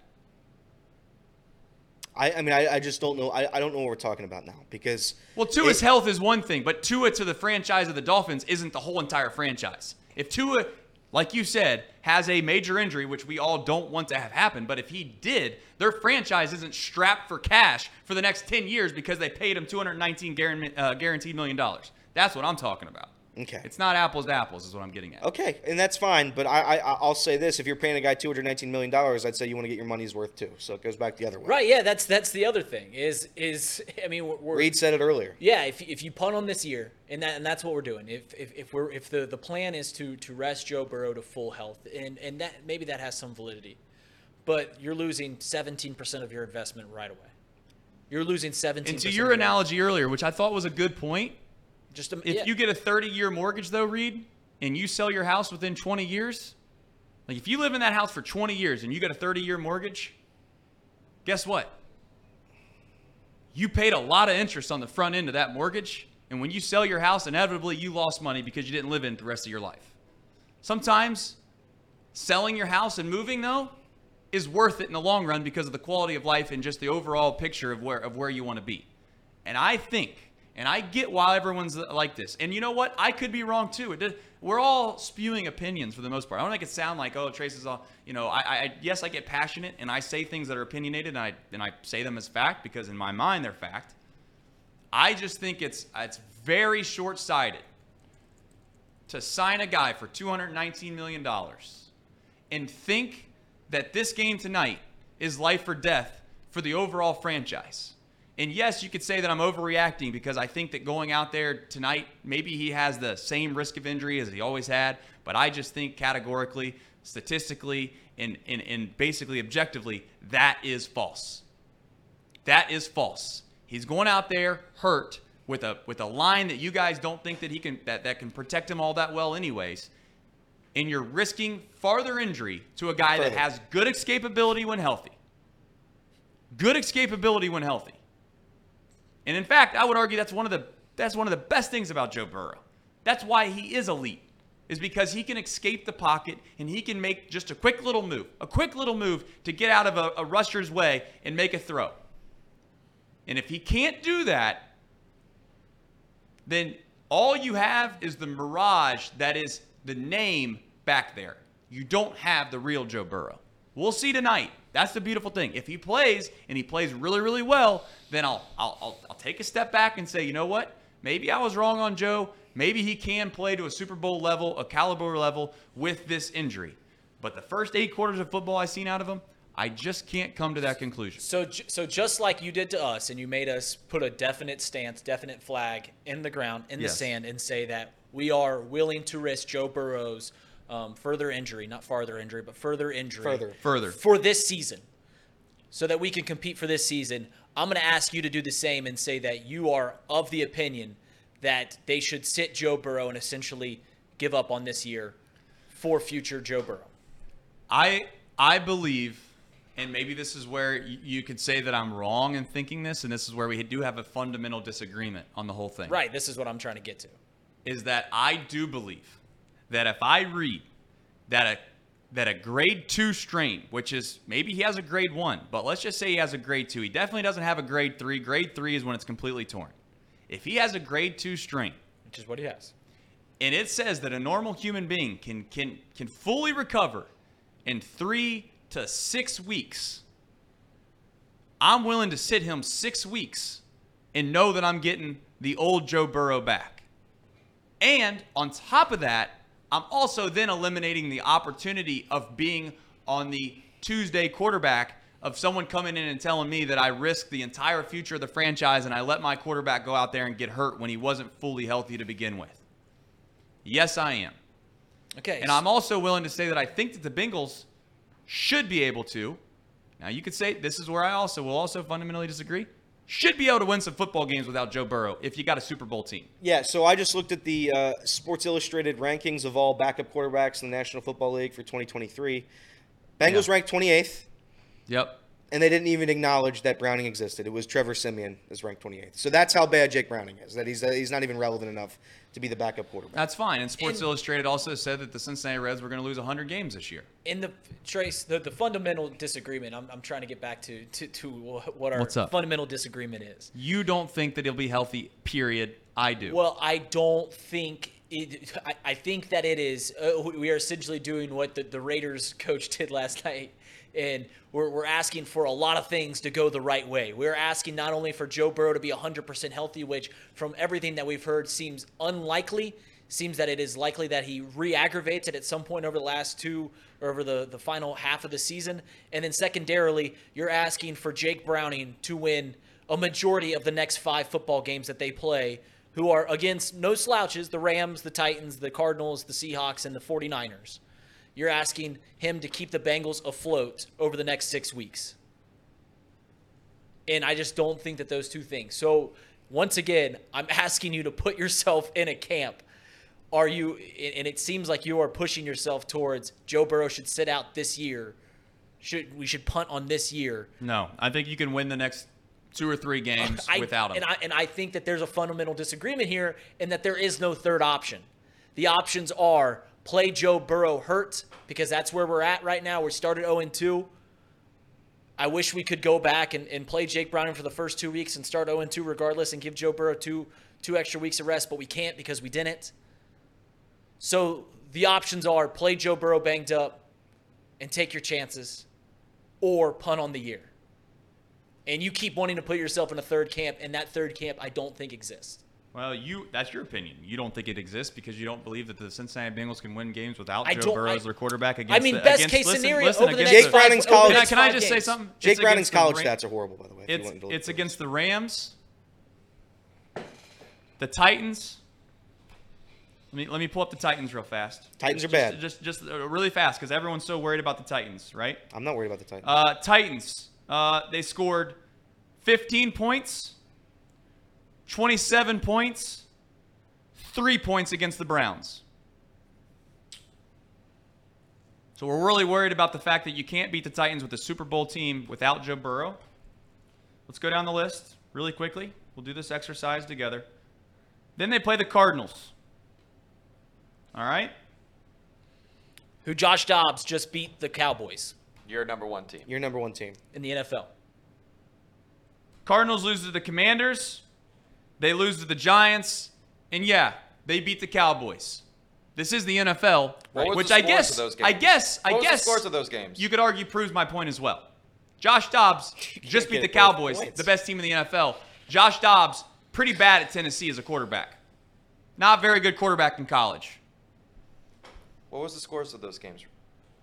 What are you asking? How many points? What were the scores of those games? How many points did the Cardinals score? Mm-hmm. They scored 16 points, 28 points, 28 points. Maybe they're underrated. Go to the Seahawks. They're underrated. They're 1 and 2. What did the Seahawks do? They're 1 and 2. What did the Seahawks do? I'm going to the Seahawks now. Seahawks are concerning. If you're a Bengals fan and you're counting that Seahawks game as an easy win, wrong. Wrong. I don't like Geno Smith. Seahawks. Geno Smith's going to beat this Bengals team. All four of these teams are good teams, and it's the easiest part of the schedule. We play a damn tough schedule, guys. We do. And everyone's saying I'm talking in circles. But the point of what I'm trying to say, if you guys haven't seen this yet, is that asking Jake Browning to keep this season afloat over the next 5 games where we play the 49ers, the Seahawks, the Titans, the Cardinals, and the Rams seems impossible to me. It seems impossible to me because you got to win at least 3 out of the next 5 games to keep it afloat. And then we're looking at, what, 3 and 4? They might get lucky winning 1. Right. I don't even want to validate what we're talking about here. If we sit out Joe Burrow to give him the much needed the rest that he needs to get to 100%, then I think that it is punting on the season because I don't think Jake Browning can keep this team afloat. You guys want to do a hypothetical here as we can talk about some other subjects around sports as well, because I'm sure that many of you maybe are tired of us sitting here screaming and yelling, and we're just fundamentally not going to agree. Jake Browning has thrown over 20 touchdowns in college. You guys want to have fun with this? One time. If Jake Browning, let's just say if Joe Burrow doesn't play. If Joe Burrow doesn't play the next 4 weeks and they win 2 games, do you buy that or sell that? Based off of what I've seen from the Cincinnati Bengals this year, no, I'm selling that Jake Browning can't win 3 of the next 5 games. I would argue Jake Browning wins 0 games. For someone that watched all preseason, unlike you, who says preseason doesn't matter, and it doesn't, they're not going to win. It doesn't. They're not going to win with him. 2 and 4 does keep the team a little afloat, barely. I don't think it does. Because after 2 and 4 gets you to the bye, and then you play the 2 toughest teams in the schedule. So. Right, 49ers, Bills. Then you get a Texans team. Then you go at Baltimore. Then you play Steelers, Jacksonville, Colts, Vikings, Pittsburgh, Kansas City, Browns to round out the season. It's a very tough schedule, and that's I guess that's the crux of what I'm saying is if Joe Burrow is rested, if we sit Joe Burrow, the season's over. So the options are, and these are, like I said, it's 1 foot in, 1 foot out if you say you want to rest Joe Burrow. You have 2 options. You have 2 options at this point in the season. You take your chances with Joe Burrow hurt, or you sit him and you try for next year. Those are the 2 options. There is no third option.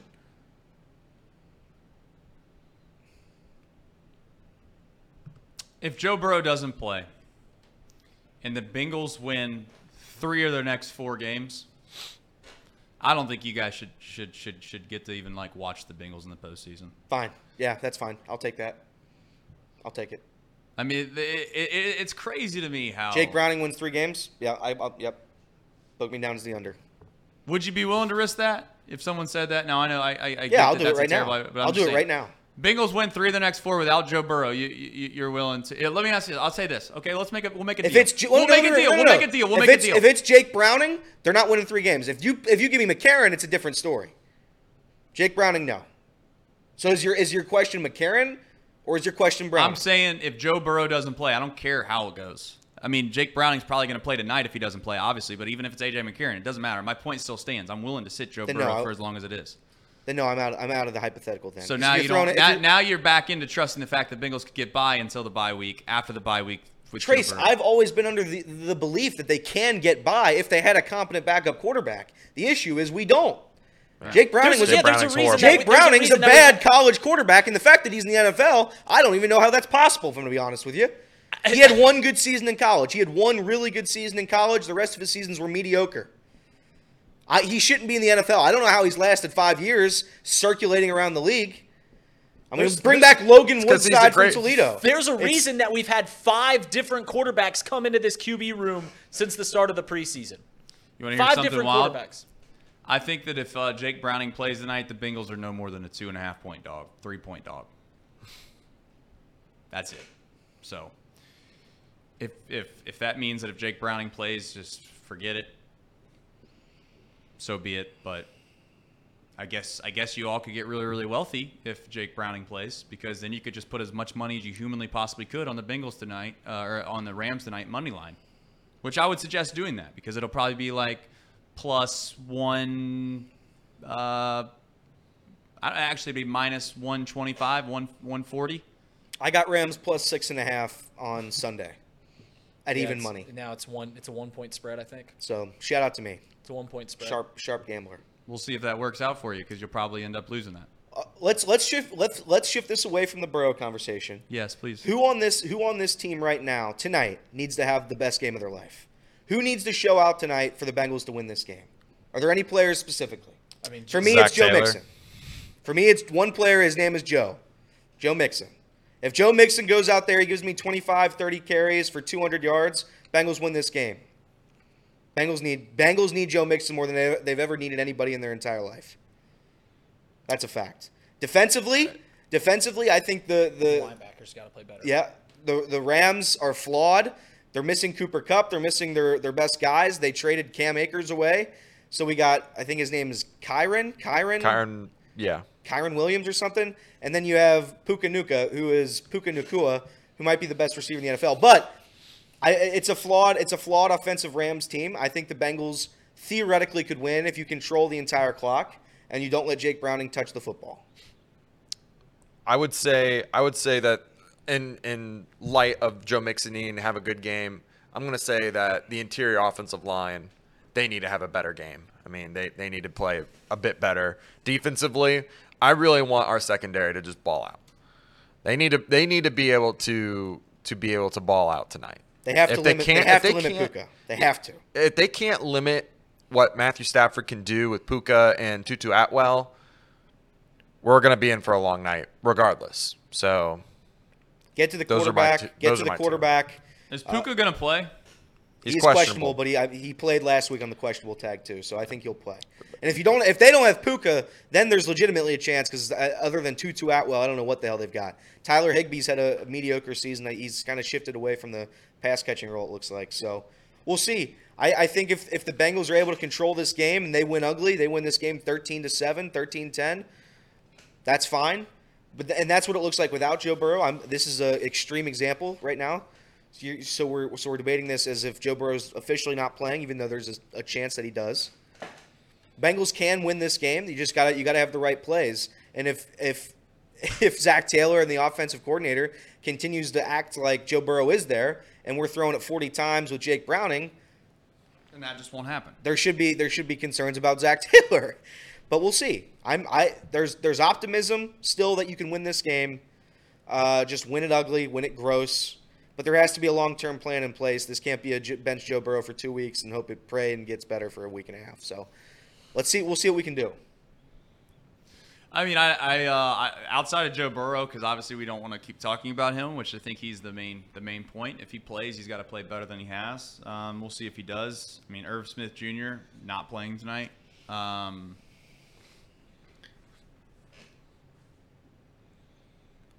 think it has to be probably the defensive line, in my opinion. At some point, this Bengals defense is, and they've already forced some turnovers, to be fair to them, but I think that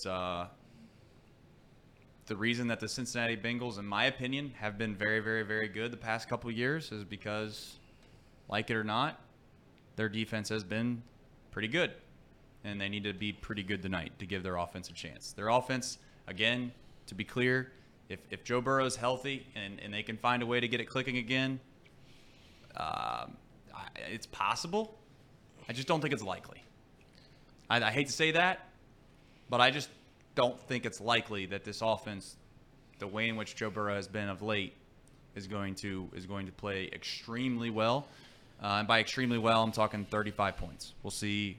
Again, hopefully the defense. If the defense can keep them 24 or less, yes, then I think that the Bengals can win no matter who's playing at quarterback. I know that sounds crazy, but I think that they could schematically get themselves to 28 points. Reed said it last week. How many times did we touch Lamar Jackson last week? Maybe it was Casey. One of you guys said it. 0. 0 times they touched Lamar Jackson.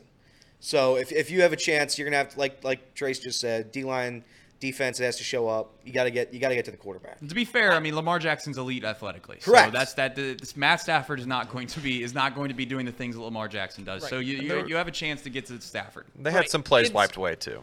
I just looked this up, and you by were Casey. asking about who needs to play better, and it's the defense as a unit. I mean, everyone, and I've brought this point up before. Everyone wants to bash the offense for how terrible they've looked through the first 2 games, and that's fair. And I said everyone talks about how bad the offense was for the first 6 quarters. In the last 8 quarters of football, the defense has forced the opponent to punt 3 times. 3 times. So, I mean, the defense has to play better. That's the reason that the Bengals lost last week. That's the reason that the Bengals lost last week is because the defense never got off the field. We had all the momentum in the world. The offense had 3 possessions in the first half, and one of them led to points. The first 2 possessions were terrible. Yeah, 3 and outs. But after that, the offense looked great. They had 7 possessions last week. 7 possessions. They got in the red zone on 5 of them. The defense has to play better. It simply has to. Because for the past 6 quarters, it has looked terrible. And Mark Fetters brings up a decent point, and I don't disagree with it.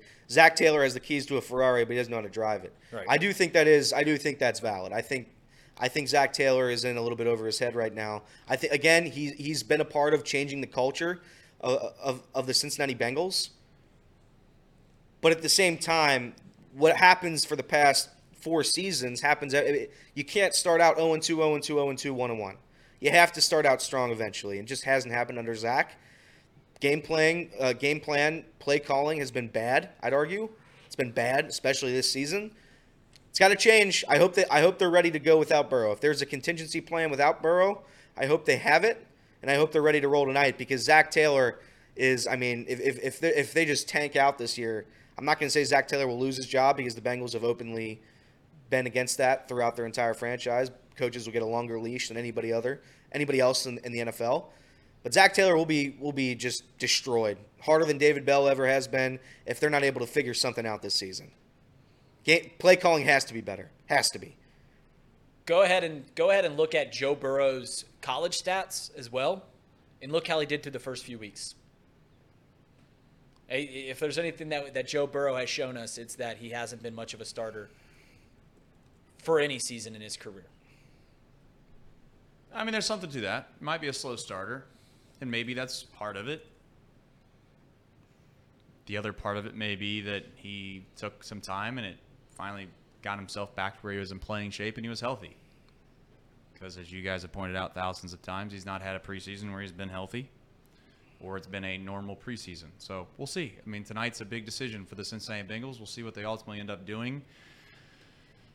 I think there's probably mixed emotions, if I had to guess, down at Paycor. And for all accounts, hopefully nothing crazy happens because that would probably tear a front office to pieces if people are on both sides of the aisle that we've been on and something did happen, because then, like it or not, whether it's because of previous injury or not because of previous injury, then it turns into a huge huge disagreement, an argument, something that I don't know if it would be reconcilable or not, but it would be a tough situation down at Paycor if for whatever reason Joe Burrow has anything that he re-injures it again or something happens to where, heaven forbid, something happens to Joe. So hopefully that genuinely just doesn't happen. We don't have to worry about it. And if he can play on this injury all year long and be productive, then that's the case that you guys have made tooth and nail. And like I said before, we'll just we'll see what happens. If the Bengals lose tonight, and I think I'm really the only fan that loves both of these franchises, like pretty. I mean, I they make jokes that I don't like the Bengals. I love the Bengals. I understand. I love the Cincinnati Reds. If the Bengals lose tonight, and then the Reds season is obviously over already now, what am I here for them? I mean, I'm going to be in a bad way. I'm just going to be in a bad way. I'm going to be in one of the worst ways I've ever. Coming into this season thinking the Bengals are going to win the Super Bowl, and I genuinely believe that. I thought it was going to work this year. I thought everything was going to click. If they're 0-3, Burrow's on the IL for 4 weeks, which is what Dove Kleiman said yesterday. He said there's a chance that he goes on the IL. If that happens, I'm dead. I'm a dead person. UC basketball, they're going to get destroyed this season. See, how can you say that? Because our best player, because a couple of our best players aren't able to get the waiver from the international stuff. I understand. So you're missing stuff like that. You're playing in the biggest basketball conference in the world. So that's why. College football, they just lost to Miami of Ohio, and it looks like Emory Jones can't play football as you just saw on Saturday against Oklahoma. Terrible. So I'm in a bad way. I'm not going to lie. I'm in a pretty bad way. I have nothing and nothing. If the Bengals lose tonight. So this is I don't know if I'm going to the game yet tonight. I don't know if there's a plan for that yet. If I do go and they lose tonight, I might just sleep there. I might stay there and they'll have to pick up my dead corpse. Because I don't know what I'll have. Can we agree that this has been that Bengals fans are already so wounded from the way that this season has started that this has been the least hyped primetime game in the Joe Burrow era? Oh yeah. I mean, 100%. I mean, it's at Paul Brown Paycor Stadium, and I mean, did anyone talk about it before today? Did anybody get really excited about it? I wake up and I blare "Welcome to the Jungle" every time that the Bengals play. That's a true story. My wife hates it. I wake up, first thing I do, I send it to every group chat I'm in, and I play it in bed on my phone as loud as I can. And today, I didn't even feel the need to do that. I did it. But it was about 15 minutes after I woke up. Wasn't incredibly excited for tonight's game. And it's just because we're wounded. We're wounded as a franchise because we know how bleak things seem. We gambled. We put all of our chips on the table. We're at the blackjack table. We're at the craps table, the roulette, whatever table that you gamble at. I don't give a damn. And we gambled for the first 2 weeks. And we lost big time. And now we're basically sitting there knowing we're going home, knowing the wife's going to look at the bank statements and they're going to be pissed. And we're trying our best. We're trying our best to make what we have left. That's what it feels like. Do you think that the Cincinnati Bengals, in a way, got a little too high on their horse and thinking that they could let some of these guys walk without paying them the money that they felt like they deserved, maybe for good or bad, for better or worse? Do you think, as much as you guys want to sit here and say that it doesn't matter who the tight end is, throw anybody out there, Joe Burrow will make them look like, whoever. But, you had a guy last year that was pretty damn good. You let him walk. You pick up Irv Smith Jr., you act like that's going to fix everything. Next thing you know, it doesn't look like that's the case. I get Samaje Perine, probably not as big of a deal. I don't want to make that. But, again, that's another guy that walks. Bates walks. Clearly, his name's escaping me. The other safety, Bell, I think, right? Von Bell. Von Bell walks. Do you think that maybe, just maybe, and this is a genuine question, that the Bengals got to a point where they were like, you know what, it doesn't matter. We got a quarterback. Whether that's true or not, doesn't matter. But they let themselves get into this position where it started to be, let's just worry about the core of the offense, and they brought Pratt back, to be fair. Logan Wilson, yes. Hendrickson, yes. All of this, but they just assumed that everything was going to be all well because number 9 was back there, when in reality that might not be the case. Well, I mean, listen, the Bengals, I think, had actually an incredible game plan for this inevitability that is losing those key pieces in the safety. Listen, they put if we're talking about the tight end position, that's Joe Burrow's 4th target. If we're talking about Samaje Perine, we're talking about a backup running back, and you already know my opinion on running back. So the Samaje Perine thing's nothing. I mean, maybe Hayden Hurst has some legs to it, but they went out and got Hayden Hurst after we thought the world was going to end when C.J. Uzomah left. It's Joe Burrow's fourth target. The offensive side of things is what it is. I mean, you can only have so much capital diversified amongst the tackle position, improving the offensive line, which they tried to do. And as for the defensive side of the ball, what are we talking about here? We used our most valuable capital, which is the draft. The first 3 rounds of the last 2 drafts have been exclusively for defensive units, going ahead and drafting ahead. We knew that we were going to lose Jesse Bates and Von Bell more than likely, so we went out and got Dax Hill in the first round last year. And then they only cemented the secondary with more draft picks, and you got to hit on those, right? But the Bengals looked at it and said, listen, there's two forms of capital going forward. That is our money, that is our draft picks. We'll use our money to get the long-term pieces like free agents, like Joe Burrow, and like the elite receivers we have. And then we'll go for the draft and try to shore up the defense through the draft. Oh, yeah, and we'll go ahead and give Logan Wilson, Jermaine Pratt, and Trey Hendrickson extensions as well. Yeah, I mean, if they're regretting any of the decisions, it's probably the Hayden Hurst one. But it's just because of the position they're in now. I mean, they got to run the football, and you don't got a tight end that can really do block and receive. So I can see the point there, but the defense in the secondary, that's truly been the best part of that unit currently, is the secondary. Now, they haven't played teams that are super pass heavy. I mean, I guess they did give up one big throw, but I mean, that to me, I'm not blaming the secondary on that one as much as I am just, the defense got played. I mean, they had been dinked and dunked all day against the Ravens. But in terms of this draft, I'm not ready to say that they've had any slam dunks yet. I mean, the first round pick, I mean, they needed some guy. They obviously needed a guy to come in and bring value. Miles Murphy's not done that. They had options like DeJuan Jones, Sam Laporta out there. Sam Laporta looks like a top 5 tight end right now in the NFL. That really stinks because he's blocking and receiving. And we all already know how I feel about DeJuan Jones. But it just – right now the Bengals, as a roster, I think they're good. I mean, they are Super Bowl worthy. I'm not concerned about the guys that they let go and walk. I think it's more just – it only functions appropriately when number 9's back there. That's the problem. I feel like fans think that the Bengals didn't have a plan in place.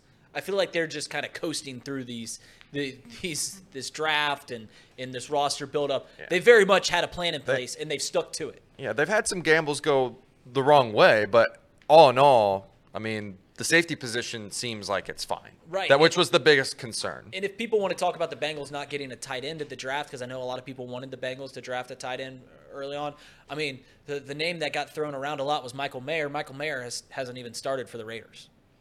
He's caught 1 pass through 3 games. Yeah, he's not been good. But who said his RAS score was bad? I don't know. Elliot? I was just going to say the safety position in general in the NFL, it's probably the second most valueless. I mean, in terms of getting paid, it's right behind running back. Probably it's the least valuable position on the defensive unit. Correct. So I think there was never an option to sign Von Bell. If you want to say you could have signed Eli Apple, I would have said maybe. Half Cincinnati hated Eli Apple, half the city loved him. I was on the side that liked. He's doing Eli great Apple. in Miami right now. What? Yeah, he's doing great in Miami. Right. So I think Lou Anarumo said it before. We can't lose all of the guys in the secondary. Unfortunately, they did. But I think, like Casey said, up until this point, there's been no reason to believe that the guys we have now are unable to compete at a high NFL level. Right. So the defensive unit. Let's break this down. So I'm not worried about the fourth option for Joe Burrow on the offensive side. I'm not worried about the backup running back and losing Samaje Perine. I was a little worried about the secondary and the safety positions. And through 2 games, as Casey said, the secondary's been the highlight. The players that haven't performed are the pass rushers and the linebackers. Casey, what was that stat you threw out about Jermaine Pratt and Logan Wilson? They're like bottom 10% in PFF's grades through 2 games. They are wrong button. They are. I don't think they are towards the bottom. Yeah, they're like 72nd and 70th in terms of rank, and it's grades, but encapsulates how they've been performing, and it's not been great. I mean, they're just not getting they're not filling holes quick enough. But that goes first. It's the defensive line that's just not performing well either. So you can't really blame all of it on the linebackers. The defensive line has to perform. It can't just be all on DJ Reader. Trey Hendrickson and Sam Hubbard have to seal the edges in the Ravens game. If they do that, it's a whole different ball game. I mean, regardless, the defense, the front seven has not played great. They got to play great today. They have to. Ooh. Kelsey Conway reports, Joe Burrow, 3 minutes ago, Joe Burrow is feeling better and barring a setback from now until kickoff, the Bengals quarterback is going to try and go for tonight for Monday Night Football. All right, then I'm all the way back. Then I take it all back. Bengals are going to win tonight. Easy win. We're all the way back, Cincinnati. By the way, Trace's vote, the poll, would you sit Joe Burrow to protect himself from further injuries, not further injuries? 57% say yes. They would bench Joe Burrow. I disagree, but to each their own. Like I said, I'm okay with benching Joe Burrow if you're willing to admit that it is punting on the year. I think there's some merit in that. I just don't think that there is merit in thinking that you can bench Joe Burrow for 5 weeks and we're still going to be around for this thing. I don't think that's a possibility. So, to be clear, too, then, that you think Jamar Chase feels like they should punt on the year. No, Jamar Chase definitely does not feel that way. So why does he say that he wants Joe Burrow to sit and get healthy? Jamar Chase. No, I want an answer. I want an answer out of Casey. Why would he say that? If you're telling me that Jamar Chase definitely doesn't feel that way, that he definitely doesn't want to punt on the season, but he has openly said that he wants Joe Burrow to sit until he's 100% healthy, why would he say that? Well, he said he wanted him to sit, 5-6 weeks ago, and we didn't listen to him. And now you can't do that. Now you can't do that. Do you think it's a little bit different when you're friends with the guy and you have a personal relationship and you're concerned about his health? Yeah, I think that's a little bit different. I'm not going to speculate in the headspace of Jamar Chase. And I'm also not going to deny that he believes he's him, and I do think he's him. But Jamar Chase needs to play better. Jamar Chase needs to play better. Yeah. Well, I don't think schemes have helped him. I don't think play calling has helped him. So there's that. By the way, Trace, this is just a little fun fact, stat check of the day. Yeah. Chris Vanell, he's a friend of the program. He's a friend of Chatterbox. Love that. When Trace said, what has Devontae Adams done since leaving Green Bay? Last year, his stats, he had over 100 catches and he had 1,500 yards for the worst offense in the NFL. Yeah, worst offense in the NFL. It's a big deal. He had 1,500 yards. That's fine. He's for a quarterback that couldn't play. And he's on the worst offense in the NFL. 1,500 yards. He's on the worst offense. Devontae Adams, bad receiver. You heard it here from first. I didn't say he was a bad receiver. I just think that 1,500 yards is bad. Ultimately, it's. What have you done? What have you done for me lately? 1,500 yards. That's fine. Maybe I was wrong on that single thing. I'll tell you what I'm not wrong on. I've not been wrong on a lot of things that I've said on this show.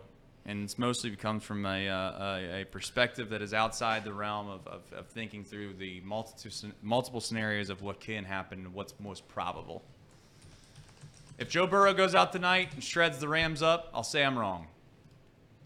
But until he's healthy, I don't think he's the guy that can lead this team anywhere other than just a marginal average football team. At least that's what he's proved the first 2 weeks. We'll see if he's capable tonight. We got to make our picks for tonight. I know where you guys are probably going with the news that Joe Burrow is going to play. I don't know if the line's going to move or change at all. I don't know what it currently sits at on the Betfred Sportsbook. 1.5 is what it was at before that. So 1.5 points. It's at 3 now. It's -3. So it's moved 2 points. That's the Joe Burrow effect. We'll go around the room. You want to use -1 or -3? I don't care.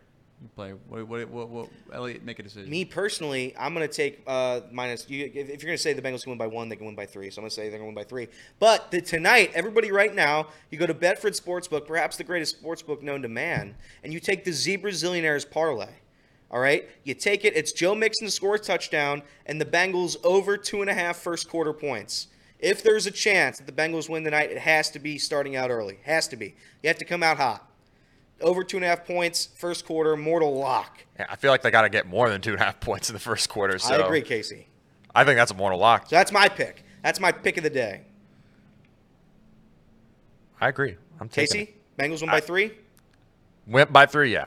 I All think right. if they're going to win by 1, they're going to win by 3. Okay, here's a good one.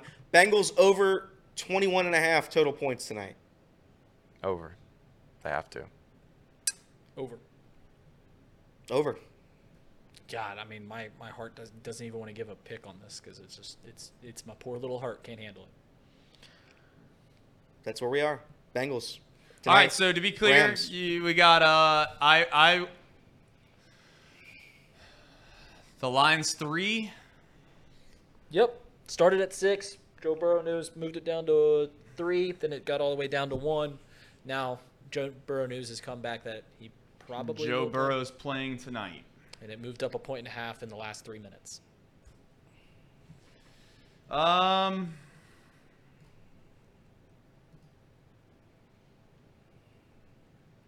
I think I'll take the Bengals. So everybody's in the Bengals. I changed my pick. I'm going to go to the Rams plus 3. Nice. Which means that's bad news for everybody. I'm not going to lie. That's bad news for the entire city. What just happened there? Trace really could have helped the city out taking the Rams, but he took the Bengals, forcing me to pick the Rams.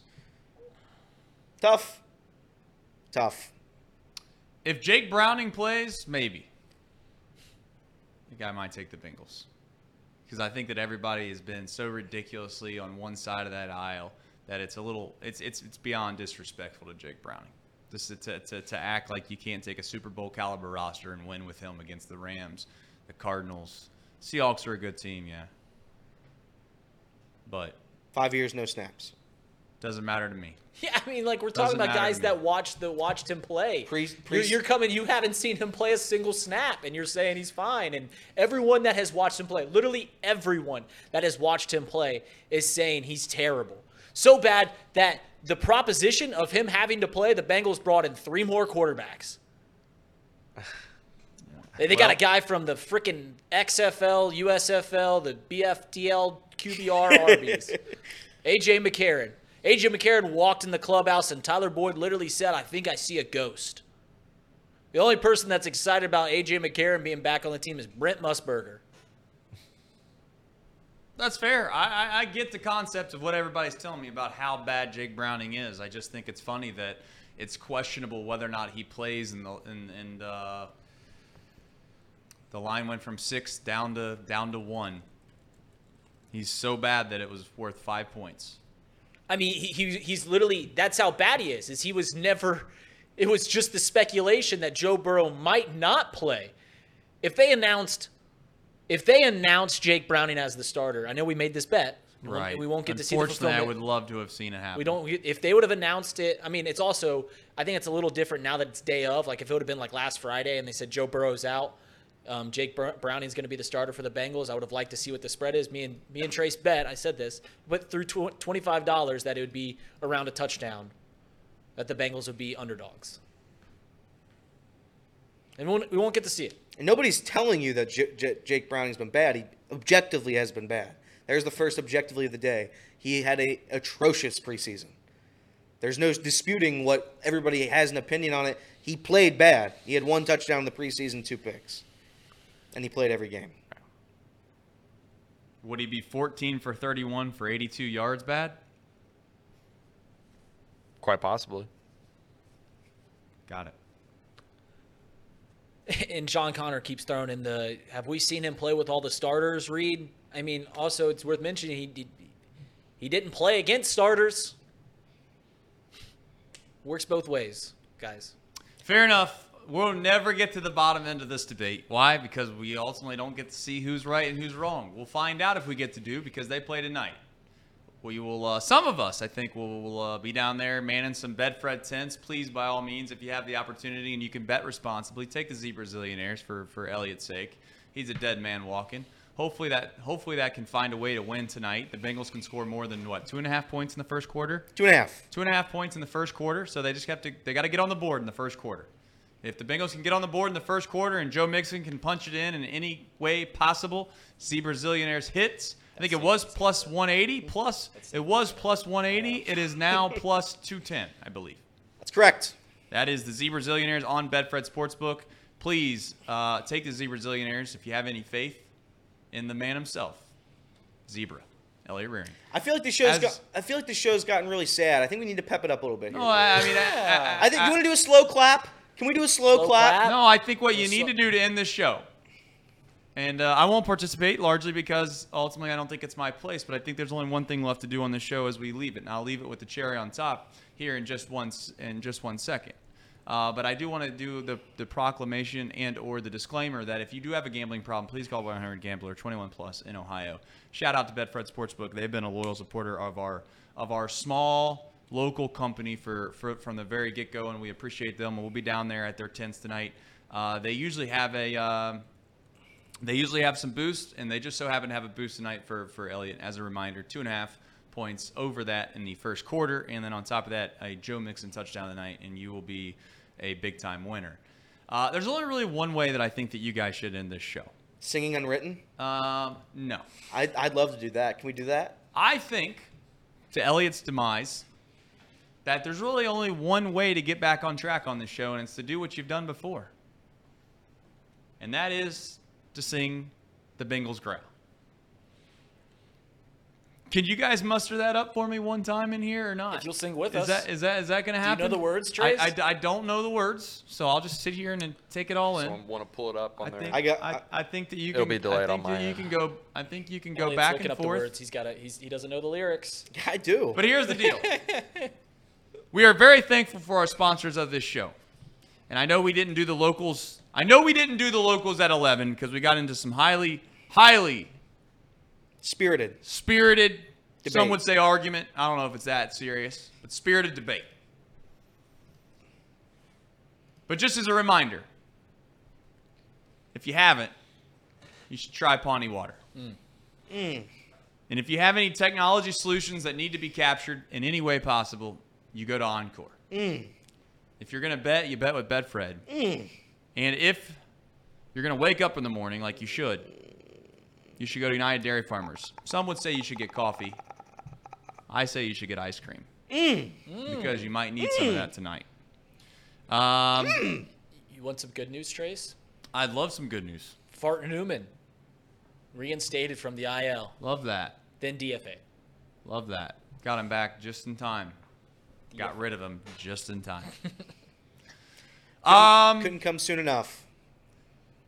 As a reminder. By the way, when this season ends, I'm going to do like a 15, 20-minute dialogue. I'm just going to apologize to pretty much half the roster. That's fair. Kevin Newman will be on there. I like that. What else I like is the United Dairy Farmers supports this show, and they do a cherry on top. But it just as a reminder, we do this show every single day, Monday through Friday, from 10 to 12. And if for some dumb reason you want to join us in our group of idiots that try to do a sports talk show in this room every single day, be my guest. We'd love to have you back at 10 a.m. We'll see if Tom can't make an appearance. I think that's the case. But for your United Dairy Farmers, cherry on top, you guys need to take it away and make it happen. Mean and angry, here comes a prowling. Lean and hungry, an offensive brute. Clap, clap, clap. Long pass or boot. Clap, clap, clap. And defensively, they're rough. Tough. Cincinnati Bengals. That's the team we're gonna cheer to victory. Touchdown Bengals. Put some points up on that board and win the game for Cincinnati. With Joe Burrow. Elliot did have to look up the lyrics, which is a little alarming for his fandom, but that normally ends up with a Cincinnati. We got a team right here in town, ain't gonna never let us down. Who dey? Who think gonna beat them Bengals? Who dey think gonna beat them Bengals? Nobody! Except the past 2 weeks. No. Want to do the Reds fight song too? I'm a Reds fan. That's what I am. That said, imagine your season ending. we'll be back better than ever tomorrow at 10 a.m. We hope you join us, even if it doesn't go the way we'd all like tonight. See you hopefully tomorrow, everybody.